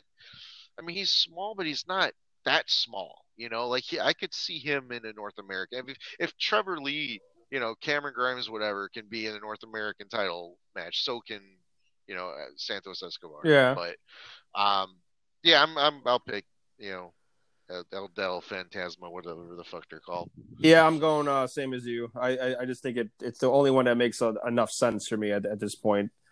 Yeah. Yeah, but yeah, I'll go there. So next would be Timothy Thatcher and Finn Balor. I think both of these guys need a win, but the fact that it was thrown together so fast makes me think we're getting a non-finish. So I'm actually gonna pick a non-finish as my prediction. Go ahead. I'm gonna go Finn, and I'll explain later why. I think Finn's gonna win. Yeah, I just think he's gonna win. I think it'll be a very hard hitting. It has potential to be that match of the night if they really want to fucking go that route with them. It just matter how much time they get and everything. And but yeah, I'm gonna go Finn on this one. All right. He needs a win, and I think this is a good. I don't think Thatcher is gonna suffer enough if he takes a loss, but I think Finn needs to win this. Well, I think that's debatable because the last time we saw Thatcher in a match, he tapped out to Dexter Loomis. Yeah, but I So, think Thatcher's kind of on the same path roughly as like Ridge right now. I don't. They're not like in all fairness, Thatcher should be in this ladder match. I think he's missing from a big time. He should have been in there. Um, and like Yeah, I said, I don't know. We'll see, but I'm picking Finn for this. if he is on the same path as Ridge, then basically the win he got over Riddle was just about Riddle, you know, jobbing on his way out. Well, that's 100% what it And was. That's what it was. right, I thought it was going to be to basically build Thatcher up, especially with the vignettes they've been doing with him. But I guess not. I could. We'll see. I will say this. I do expect Thatcher to challenge whoever wins the North American title. I think that's going to be their first opponent, but we'll see. But next, let's just do the Io and Dakota. Um, I'm gonna go Dakota, Yeah. and Okay. I think why I'm going Dakota is I think I agree with you with the Tegan thing. I think we're gonna get the Tegan and Dakota here. I think at the next takeover, and I think which is if there is one scheduled in October, but once again that's a Wikipedia base. I think the one that is gonna be I say that gets moved to November, so it's paired up with Survivor Series again, and it just coincidentally that's where they had their issues last year. So I'm going Dakota on here. I think it'll be a good match. But I see Raquel helps Dakota. Go. Raquel helps Dakota win this. I'm gonna agree with you. I don't see Io retaining. Um, I really, like I've said from God, since Takeover War Games, pretty much like, oh my God, this feud's gonna be awesome. They're gonna feud for the belt. They should feud for the belt. Blah blah blah blah blah. Now's the chance. I mean, they had it earlier with Tegan possibly beating Io. Yeah, because that was her. Oh, that yeah. Tegan challenged Io, so she has had one title Oh defense. yeah, But yeah, yeah. still, You're right. one defense in 2 months. Come on. Um, because the match was with Sasha was non-title. Yeah. So, um, yeah, I think we got to see this. We got to see a title change. We got to see Dakota with the belt. We got to see Tegan challenger. Um, I would even maybe go one step further, and even if they say they have it in October and then another one in November, because didn't they do that last year too? I don't They recall. had one in October. Oh, okay. I don't remember either. Yeah, last year one of the two. I thought they had like one in October and then one again in November. But um, I if they don't do the title match in October, or they they don't do the takeover in October and just do November and then some War Games again. I could see Dakota captaining one War Games team and Tegan captaining another. Um, War Games is usually used to end feuds, though, so I hope that wouldn't be the end of it, especially if Dakota's still the champ by then. Um, but we'll see. I mean, well, then again, though, if Dakota is the champ, very much just like Shayna was last year, and her team loses, then the feud's not over yet because she still has the belt, and then Tegan can still challenge. So, but yeah, I'm gonna go with Dakota. I'm gonna go with Dakota. So Raquel will probably help her, but whether she does or doesn't, irrelevant to me. Dakota's winning. next up, the North American ladder match, which would be Reed against Priest against Gargano against Velveteen Dream against Cameron Grimes. So who do you got, Jay? Well, originally I did pick Cameron Grimes. Like I said last week, both of us watched it and we're like, yeah, he's winning it. Like I said, I'm gonna change my pick though, based on what happened on NXT. Um, this is gonna maybe shock you, and it might piss people off. It might not shock you. I'm going with Velveteen Dream, and I tell you why. Two reasons. One, it's gonna piss people off. Three reasons. One, it's gonna piss people off. Two, I think just the way they featured him the last 2 weeks, granted he didn't win the triple threat, but he didn't lose either. He did the heel turn. He beats Finn. He's in the match. He's the last one in the match, but that doesn't really matter. But I can't see Grimes because of, like I said, too much being featured. I can't see Bronson Reed because he was standing at the end. I don't see Priest yet, even though I'd love for him to win it, but I just don't see it yet, and I don't think they see it in him yet. Um, Gargano, he doesn't need to win. I could maybe see them going that route, but I think it's going to be Velveteen, and for the last reason, he has a ready-made feud after he wins this against the guy who should have been in that spot, against the guy who he told he was a solo act, which kinda sorta started the heel turn. And that would be Dexter Lewis. Because I really think that feud that never really started yet is going to be the next main focal point for both those guys. And with Loomis, it only makes sense if he's the next guy in line to challenge whoever wins this because he didn't get in it. Who you got? So I also had I had Cameron Grimes. I like your idea, especially with Dexter Loomis, but I don't necessarily know if they need the belt for that. So that's my one thing about that. I'm gonna throw you a curveball here, and I'm gonna say Johnny Gargano. I don't know why I could see they're it. hyping it up as Johnny Takeover and all this BS, and I'm telling you, man, I'm not a. It's not a lock pick for me, but it's the one I see happening the most. I don't know if they're gonna put a belt on Dream yet because of the hatred. I get that, but I think maybe that will play in part why they don't, because they don't want to piss the fans off too much at this point. Well, either that or it'll give him an exclamation point to say, hey, motherfuckers, Yeah, he's innocent. Shut up. I mean, I do think we're going to see Loomis and Dream in a lengthy feud after this, regardless. But I like Gargano winning this also because of him having a feud kind of worked up already. Like, I don't think him and Ridge is over with yet, especially the way that ended.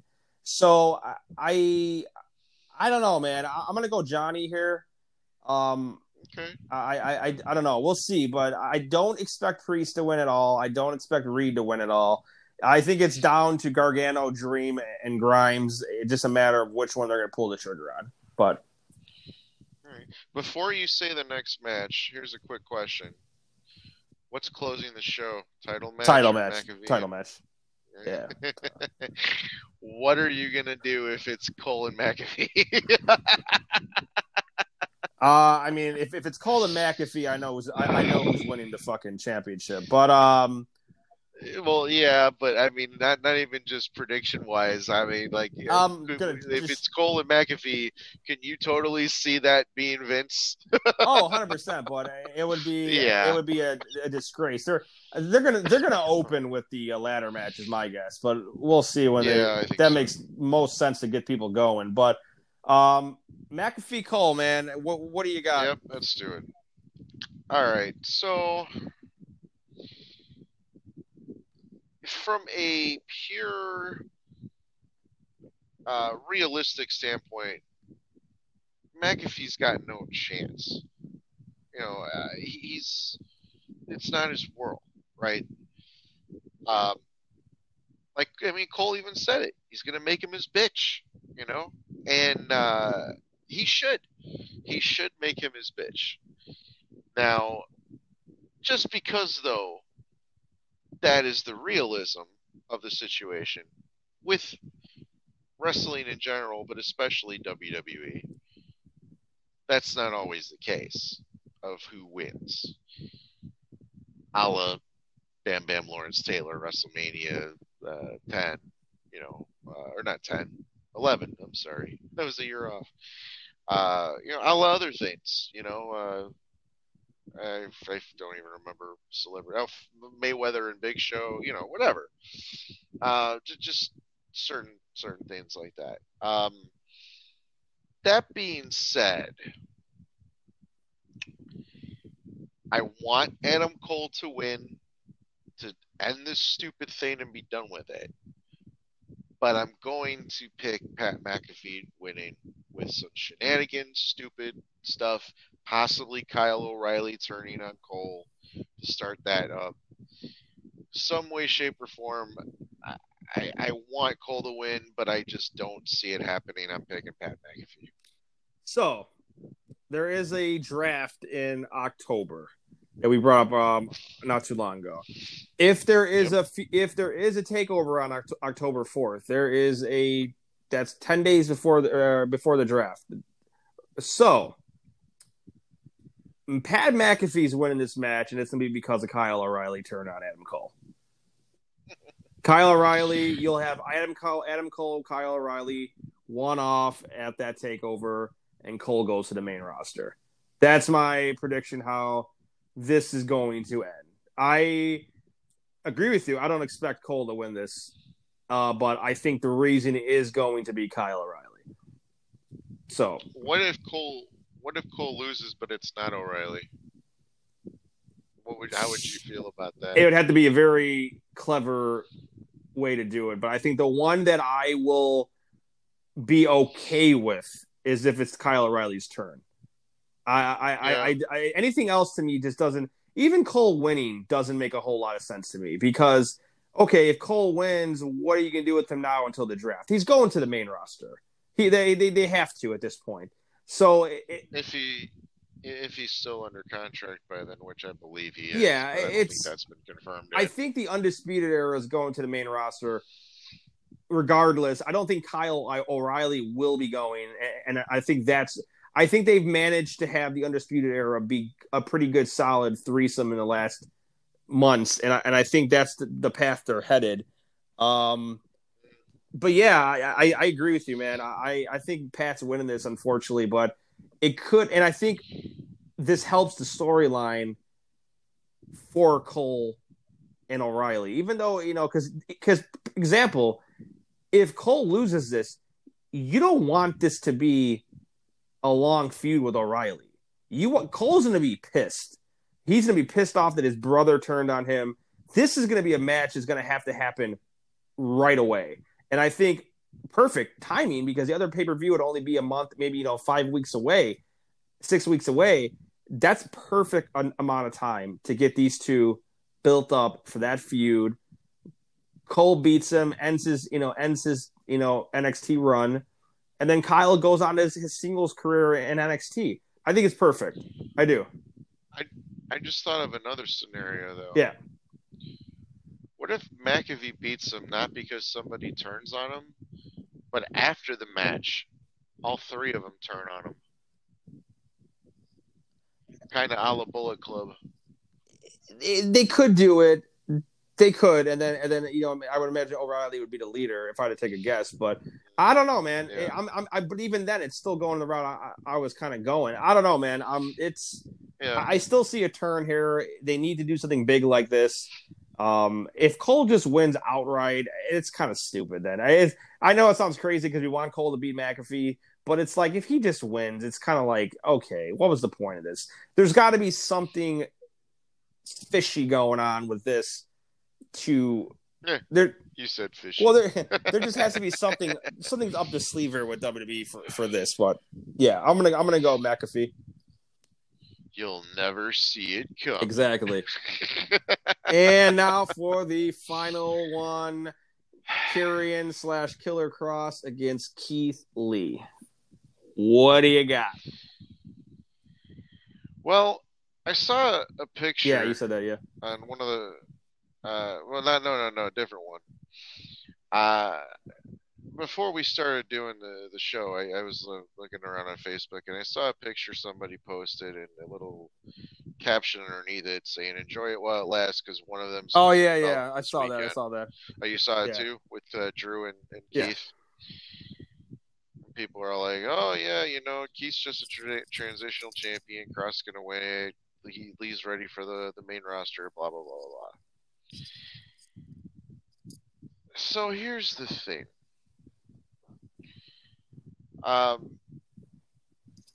the whole never see it coming thing, yeah, that's more SummerSlam than Takeover. Like we haven't, that's not the tagline for Takeover. They're trying to keep NXT as separate as they possibly can from the main roster right now, probably because of Retribution. It wouldn't make any sense for Retribution to fuck up this match. um, I could see that happening though, based on the fact that it doesn't make any fucking sense, but I'm not gonna predict that. Um, I have a tough time because I go back and forth with this. Like, who's gonna win, who's gonna lose? I think though, regardless of who wins, the loser of this match is going to the main roster. That being said, I'm picking Karrion Kross because I don't think he's ready yet to get to the main roster. He's good from what we've seen, but we haven't been exposed enough to him for Vince to say, I want him. But we have with Keith Lee, especially at Survivor Series last year. Even though he didn't win, he won me over, that's for damn sure. I liked him before that, but I really liked him after that, especially seeing that shit live. And that should have closed the show. I will go down in history saying that. But regardless, um, it sucks though that he's a transitional champion in NXT. But at the same time, they've gone down this road many times with people before, where they like, okay, they win a belt briefly and then they go somewhere else. Like I don't know. I'm the one thing that keeps me thinking that he's not going yet though is because of Mia. But Vince doesn't care if couples are together or not, the same brand, whatever. And right now, nobody's traveling anywhere anyway. They'll be in the same place anyway, so it doesn't fucking matter. It'll just be a different night. Um, so yeah, I'm gonna pick Cross. I think there's so many more matchups that they can do on NXT with your champion being a heel. Um, in all honesty, I would have rather though if they were gonna go this route, rather this match be Cole and Cross the way that they originally started it, or even a three-way like you had thought at one point, because Cole not being in this picture, Cole not being the guy to pass the torch to the guy that's actually going to be there, rubs me the wrong way. I get it. It's a work. It doesn't matter, blah, blah, blah. But it's just, I don't know. It just bothers me. And it's nothing against Keith Lee. And as a matter of fact, it makes me, I like Keith Lee more. So it's like, okay, he's here from, a month reign as champion. Now he's gone. Well, that sucks. So, but like I said, Karrion Kross, new NXT champion. That's my pick. What you got? So I was going back and forth too. I originally, before the Retribution shit started, I thought this maybe would end in a DQ because of Ciampa. But I'm sticking to my guns that Ciampa's the head of Retribution. And I could say, oh, maybe Retribution. Yeah, no, they're doing. If anything, they're doing in the main event of SummerSlam. He could still be in Retribution, but he could still also cost them a DQ because it wouldn't make sense. But like I said before, with the Jessie, whatever girl her name is with the purple hair, trying to throw you off the set. Yeah, so I think keep that in mind that too. the problem with that is that doesn't. I mean, unless they're going to unless they're going to go the way of Retribution, not unmask themselves for 2 months or something like that, then fine. But that'd be getting out of control. But yeah, but I could see that happening. and I'm gonna go back to what I said about the last match. There is a draft coming up in October. Keith Lee has been a workhorse for them for a while. I could see Lee and Shotzi going to whatever SmackDown or Raw. Keith Lee is ready made for the main roster. They're gonna need an opponent. Regardless, they're gonna need an opponent for either Drew, Randy, or the Fiend. So that it makes sense. So I'm gonna go Cross, and I'm confident with my pick. I think a way to end this match so it doesn't look bad upon Lee is Scarlett's going to get involved in this some way, and I think the thing that they could do is Scarlett does something in this match to quote unquote knock out Keith Lee, so that Keith Lee's in a submission hold and he doesn't lose, he just is knocked out. I think that's the way you can do this, so it Keith Lee never tapped out, whatever the case may be, because Kieran's finisher right now, it's a submission hold. So, Yep. you got to do this to save Lee. I said this months ago, man, and it's known. WWE pictures Lee as a potential face of the company, and as Cross goes, they consider him the next big thing. So you put these two guys together, you have to look at who will suffer more to a loss, and that is unfortunately Cross. You're building Cross up as this monster machine fucking guy, and he cannot take a loss. He can't. So the only way he could take a loss is if it's one of these losses that you stand up and applaud afterwards. Like he takes fucking 10 spirit bombs, and you're just like, we get it. Yeah, I don't see that happening with those two though. No, I don't see them going that route with Cross right now with his character and no, everything. not at all. And I agree. And there's enough talent, and this is why I brought up Finn Balor earlier. I think Finn is a perfect opponent to go against Cross for this title. The fucking promos alone would be gold. Keith Lee doesn't have. There's not enough opponents. I mean, yeah, you could say heel's fine, but he's already he's feuded with everybody. That would make he's already beat that would make sense. He had his little quick finger Grimes. Like, who's he gonna go against? Yeah, you already beat Grimes. You already beat Priest. He's already beaten Dijakovic multiple times. Which I think Dijakovic's in Retribution, so he wouldn't be here. But I mean, who's he gonna go against of substance that's gonna make sense? I mean, especially if Velveteen Dream wins the North American title. Then it's like, okay, who? I mean, who's really going to be a candidate? I mean, Ridge Holland, he's not there yet. Thatcher, Thatcher would be the only one, but that's like, again, it's one guy, and that's not even big many. enough. Thatcher's not there yet enough to where you're going to believe that's a believable opponent for Lee to lose the belt. To lose the belt, I don't think. You're right. You're right. Not to lose, not like to the but people know who Thatcher is before he got definitely. There, so. But there's more, and there's more faces. I feel like to go against Cross. You got Finn, you got Priest, you got Reed's a face now, and they have a backstory. You got Ridge seems like he's a face for some reason right now. I mean, there's Thatcher's a tweener, but Loomis, yeah. Now, what if, and again, this kind of, you said earlier about Ciampa, causing a DQ or whatever, wouldn't make sense if he's the leader, Retribution, blah, blah, blah, whatever. Also wouldn't make sense if Dijakovic's in Retribution, but again, say they don't unmask for 2 months or whatever.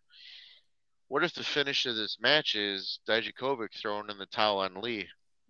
That's how Cross wins. It's possible. The only thing I don't like about that is then you got to do something with Lee and Dijakovic, and that's the only thing. And then it still fucks with the Retribution thing. It does in a sense, but here's the thing. They could what they could do, like Lee's leaving, right? But you don't want him to just drop the belt and then be gone. Right, because they've done that shit before, or they drop the belt and they still have like another match on NXT or whatever. Like when Bobby Roode, when he lost the belt, before he went to the main roster, he had one more match. But he he lost the belt, then he debuted, I think, on SmackDown. Then he's like, oh yeah, I've got one more match because he was still there. But that was before they were on USA. But still, I could see them doing something like Lee loses the belt. Dijakovic throws in the towel. They have one more match between the two of them. It's, loser leaves NXT or some shit like that. And then Dijakovic wins. And then by Keith Lee, and then Dijakovic's still around for a little bit, or he just isn't on TV mysteriously like they like to do with people sometimes, and then the Retribution thing starts, or he's not even in Retribution. You know, and like I said, I don't think they know, I but think the that's just only my one that feeling. I think, well, I'll say this: I do think Champa and Dijakovic are in Retribution. I really do. I think they slipped when they did that. Their fucking their Like delete the yeah. Twitters or I think whatever. they jumped the gun. And that was the issue. But I'll throw another scenario out here, and this will actually, if the McAfee Cole match is the main event, I like this scenario as what's going to happen. There is another takeover before the draft. What if this match ends in a fucking DQ or DQ? Like this is just a brawl. This match is stopped. Like there is, you know what I'm saying? Like it is a DQ. Like Keith Lee flips at some point in this fucking match, and then rematch at the takeover in October. Now, Yeah. because then that doesn't hurt Cross. It doesn't hurt Lee. It makes Lee look strong. Cross looks like he got screwed. I mean, I think there's a lot of possibilities here they can go. And I think that would be the only way we see Lee winning is by DQ in some fashion. I can't for the life of me. Maybe I'm wrong on this, man. I don't know. I know they're high as fuck. Problem is they're high on both of them. So it's Yeah. literally like, okay, pick your fucking poison. And here we are. We're in August. Lee takes a month off, October here. You can start getting Lee ready for the main roster, for WrestleMania season. It makes sense, man. It's the timing, everything makes sense. Cross has got at least another year on the main roster. I mean, on NXT, I would imagine. But then again, who knows?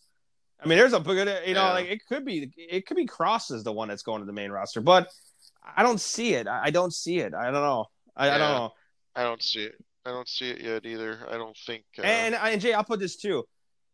The fact that they're announcing they announced that NXT is part of the draft as well. So, and that eliminates I believe champions are eliminated from the draft. Am I correct in that? I don't know. Sometimes I have them. Sometimes I don't. Who I don't know. I'm knows? just like I said. I'm sticking with Cross. Yeah, definitely. Yeah.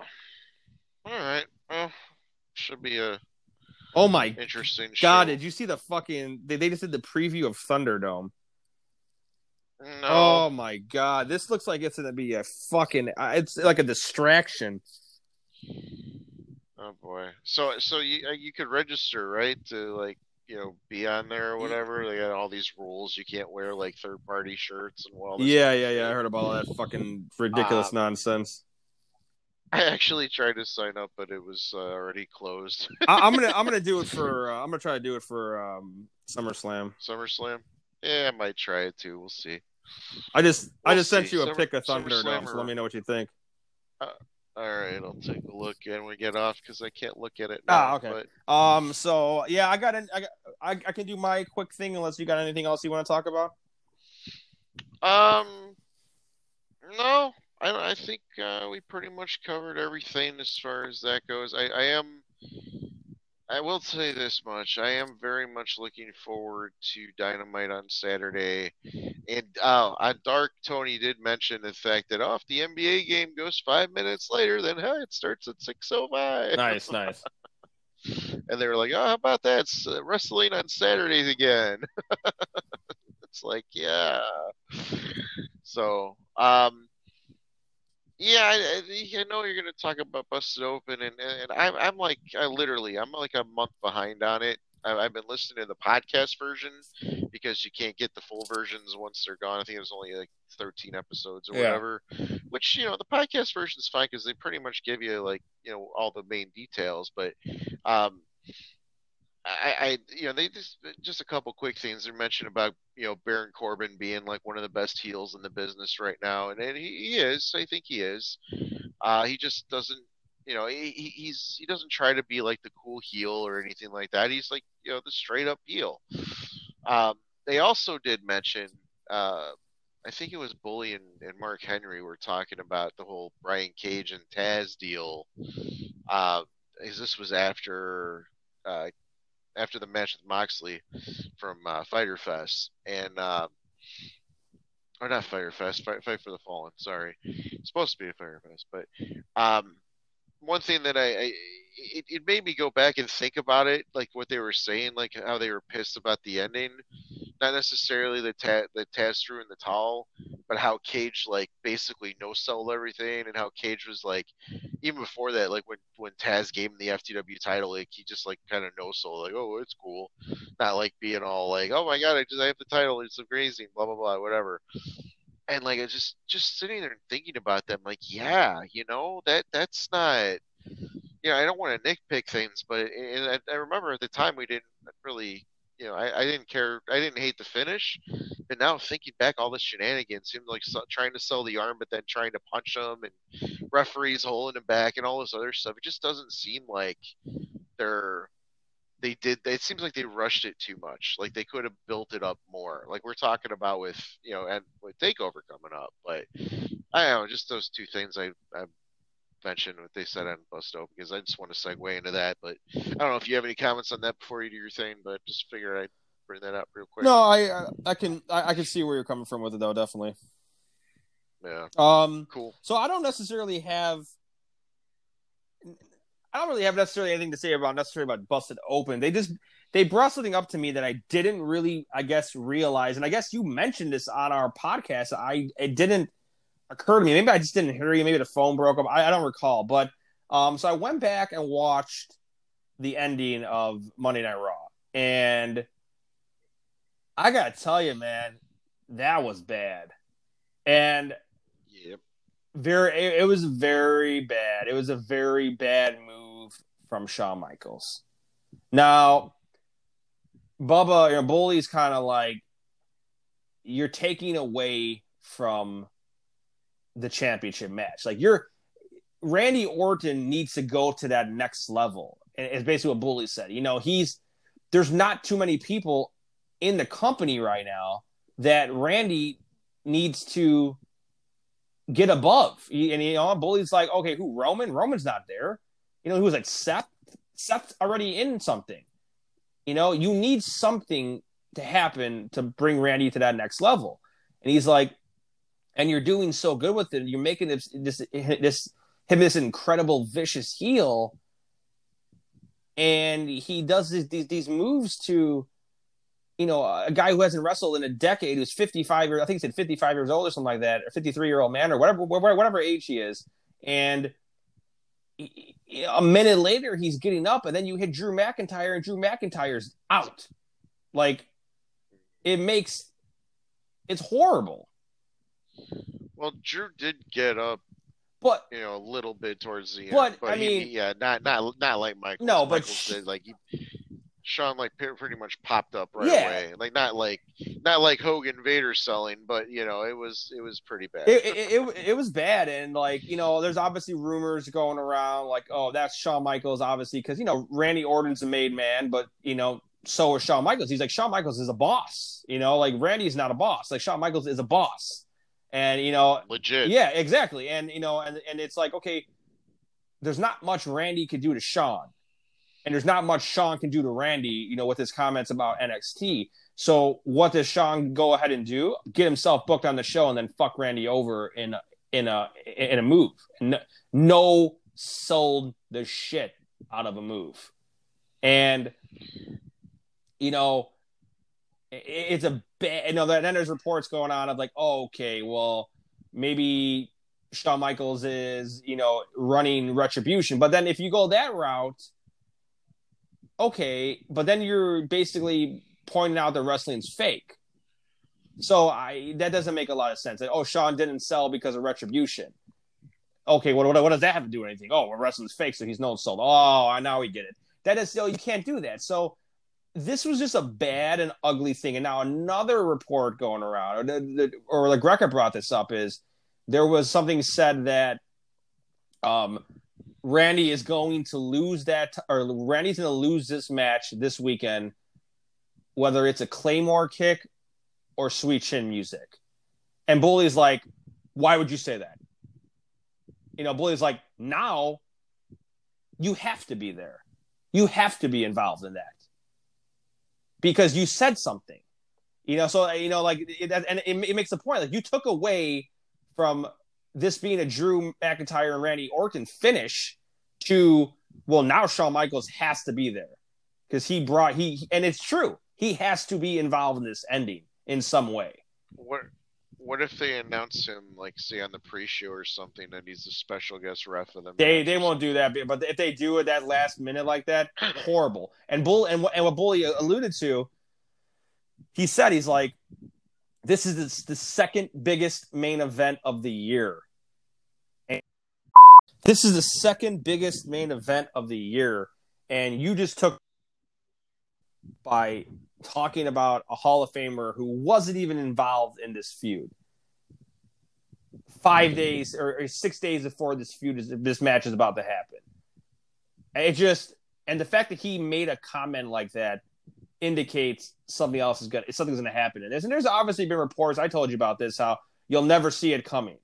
And then there's already talks about ending the finish in like a to be continued type of way and going back at Payback. And then there's obviously all this talk of Retribution, being involved in the end of this match. There's so much going on, but I found it funny that,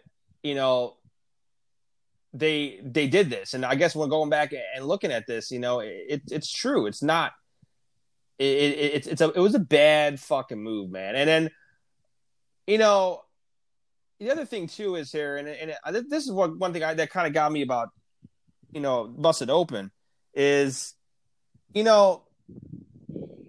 if you're watching wrestling and you're not like, if you're over the age, I'd say of like 13, wrestling's fake. So, and I get where Bully's coming from. You want to suspend the belief of people. That's fine. But we still know it's fake. So, I don't know, like doing things in order for that to, help the cause is one thing, but man, dude, Jay, when I went back and looked at this, man, I was like, I guess I didn't realize it when it happened. I don't know. Cause why? Cause I knew it was coming anyway. It was so predictable. So then when it happened, I was like, yeah, whatever. And then I just wasn't paying attention. And then at that point, but when I go back and look at it, man, bad fucking move by Shawn Michaels. Well, speaking of a distraction, I did take a look at that picture you sent me, and oh my god, that looks awful. I would hate to be workers in the middle of the ring while that shit's going on, but we'll we'll see tomorrow night, I guess. So here's the thing about this. Did he do it on purpose? If he did, yeah, it's a horrible move. But see, the thing about Michael Hickenbottom, Shawn Michaels, throughout his career, he's been known to like do stuff that's not necessarily on board, and whatever the case may be. As he's gotten older, though, those things have kind of changed. They've made mockery of him, of that, skits with DX, the Hall of Fame speeches, whatever. Yeah. We haven't heard him be quote unquote unprofessional in quite some time. So, do I believe that it's him going into business for himself by doing this to defend NXT or whatever? Could happen, but I tend to believe it's not. I tend to believe at this point in his life, Shawn Michaels is a company guy. And yeah, I mean, where's he going to go? EEW, whatever. But you don't know any. I mean, he knows people, but whatever. Like, his home is WWE. His home is Vince. His home is H. His home is Steph. That's where he belongs. I don't think, maybe he has the idea that he's Teflon and whatever. They can't touch me if I do this, blah blah blah, whatever. I'll get a slap on the wrist, whatever the case may be. I still don't see him doing it.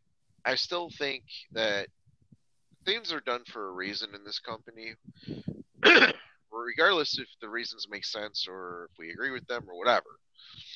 Now, this whole tagline of "Never see it coming," all these other, um, I don't want to call them red herrings as much, but all these like rumors that have been swirling around, and the retribution stuff, everything just happening all at once.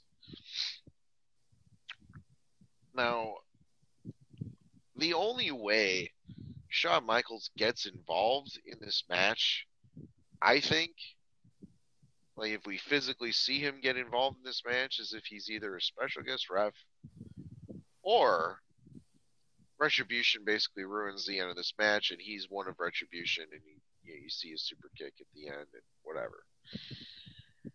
I don't necessarily see that happening though either.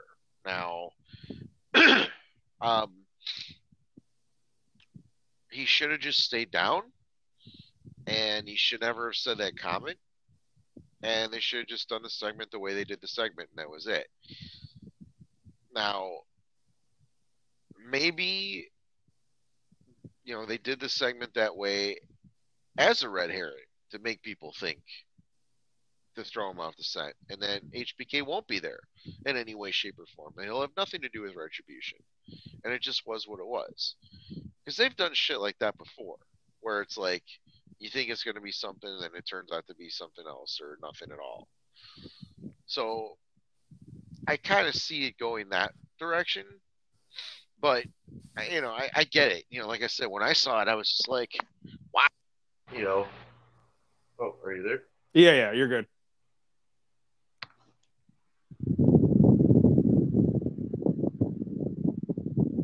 Hello? Jay. Oh, shit.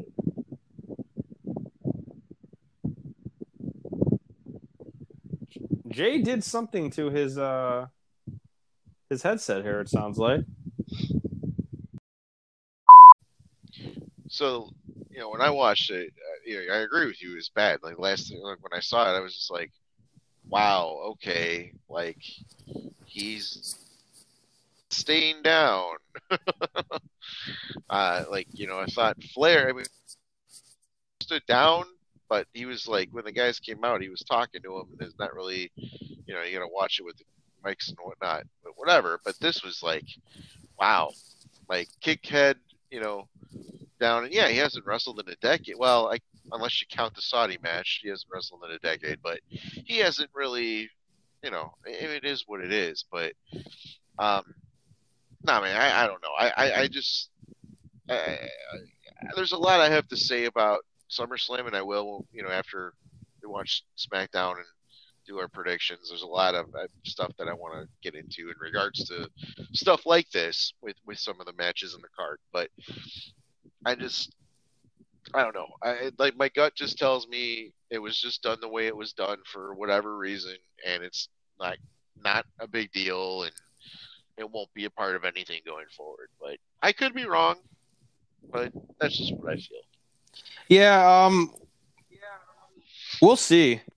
I mean, like I said, I get where you're coming from about how he's, he is a company guy, but and I think the thing is, I think Shawn Michaels knows that he can pull a move like this and nothing will happen to him because he's Triple H's best friend, and Triple H is going to be, the guy running the fucking the company when Vinnie Mac's gone. So I think, and then and while Randy's a company guy, Randy has been over the years very vocal about things, just his attitude, the way he's gone about things before. So Randy has more of a track record, and on top of it too, like I said, it's a bad move by Shawn Michaels, who should be a class act.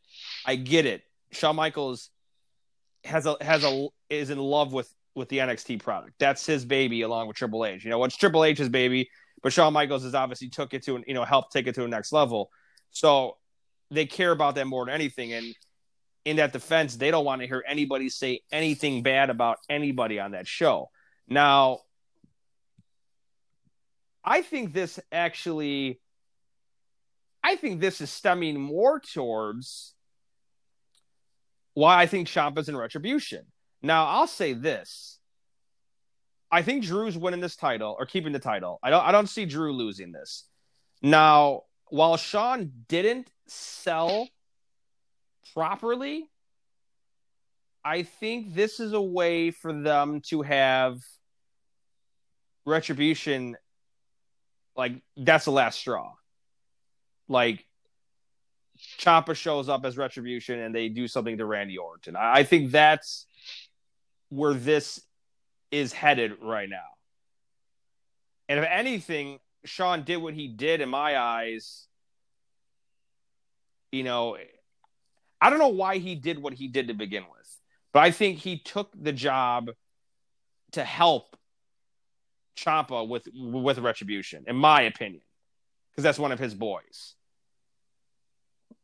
But we'll see where this goes. I'm gonna just say that Drew's winning this match, but the way this show is going to end, and maybe I'm wrong about this, Retribution is gonna get involved, wreak havoc, and all you're gonna fucking see is Drew laid out, Randy laid out, Retribution standing in the ring, and to be continued across. I'm telling you, that's how SummerSlam is ending this year. You know what would be better if they just fuck up and destroy the Thunderdome, and at the end just staring at one of them staring at the camera, just say, "Ha ha ha! Welcome to Thunderdome, Oh Jesus! bitches!" And then they go off the air. That'd be the best Well, they're not fucking gonna thing ever. they're not gonna they're not gonna destroy Thunderdome, but No, well, no, they're and not. actually, But I would love to that's see that's that. what I'm glad you said it, because that's what got me with the whole what Bully said about making things believable. And Bully's like, you know, he was excited when he saw the chainsaw come out and whatever when they cut the ropes. But Bully's like, okay, why did you stop there? He's like, cut the fucking ring down, tear up the mat. He's like, I've Yep. seen people with fucking spray paint and shit. I don't want to see that. I want to see you take Right. the chainsaw to the middle of the ring and start going at it. He's like, that is an attention grabber. Not cutting the ropes off and going to the end of the show. That's kind of what I thought they were gonna do, on the last Raw before the move, so they would, completely destroy it. So there's no, they could put another ring in, but you know what I mean. Like just completely fuck the whole thing up, and they didn't. So, well, I mean, they did fuck the whole thing up, but not. Yeah, you know what but I mean. like I said, we'll Not in a good see way. where this goes. Should be an interesting, man. But we'll have our SummerSlam preview on the show from SmackDown. So yeah, it'll probably be tomorrow night after yeah, SmackDown. So but we'll see. that's all I got for wrestling today. Unless you got anything else you want to throw out there. I'm trying to think if there's any other breaking news that happened that I saw before we came on, but I don't think so. I know the ratings we touched upon, the hockey game, so it'd be preempted. We touched upon. Yeah, I don't know, man. I don't think I got anything else. I'm kind of looking forward to tomorrow night to get it over with, so then we can move on to Saturday because I'm really excited for Saturday, especially for Dynamite. And then, um, yeah, I want to give my picks because there's a lot I want to say about SummerSlam. I'll probably watch I'll watch Takeover live, and I'll probably put Dynamite on my laptop and kind of stream it at the same time, and then just especially since I kind of know anyway about Dynamite as it is, so it's like I'm kind of as it is. I'm not as into it. Excited. Yeah, because it's not new. I mean, most of it is, but regardless. Yeah, I'm sure. Yeah, I don't know. I guess it all depends on what time Dynamite actually starts, but we'll see what happens. I know this is a wrestling podcast, but I just want to say congratulations to the Blackhawks on they actually had a playoff experience this year. It was brief, but that made me happy as a hockey fan. I know you don't give a shit about hockey, but I love my Blackhawks as much as I love wrestling, so just want to give a shout out there. But yeah, everybody, just thanks for listening as always. The Billy Weck, I believe, has a new video up about the Night of the Super Wrestlers. I did put that on our page, so if you guys want to take a look and see, um, I think it's on there. If not, you can always find him and see it yourselves that way. But if you're on our page, like, comment, share, do the whole shebang, and keep us going. Because as long as you want to hear us, we'll be here for you. Definitely, definitely. Sounds good to me, man. Uh, yeah. Other than that, I ain't got nothing else. All right. Well, thank you for listening, and we'll be back with you very soon. All right, sounds good, guys. Bye. Bye bye.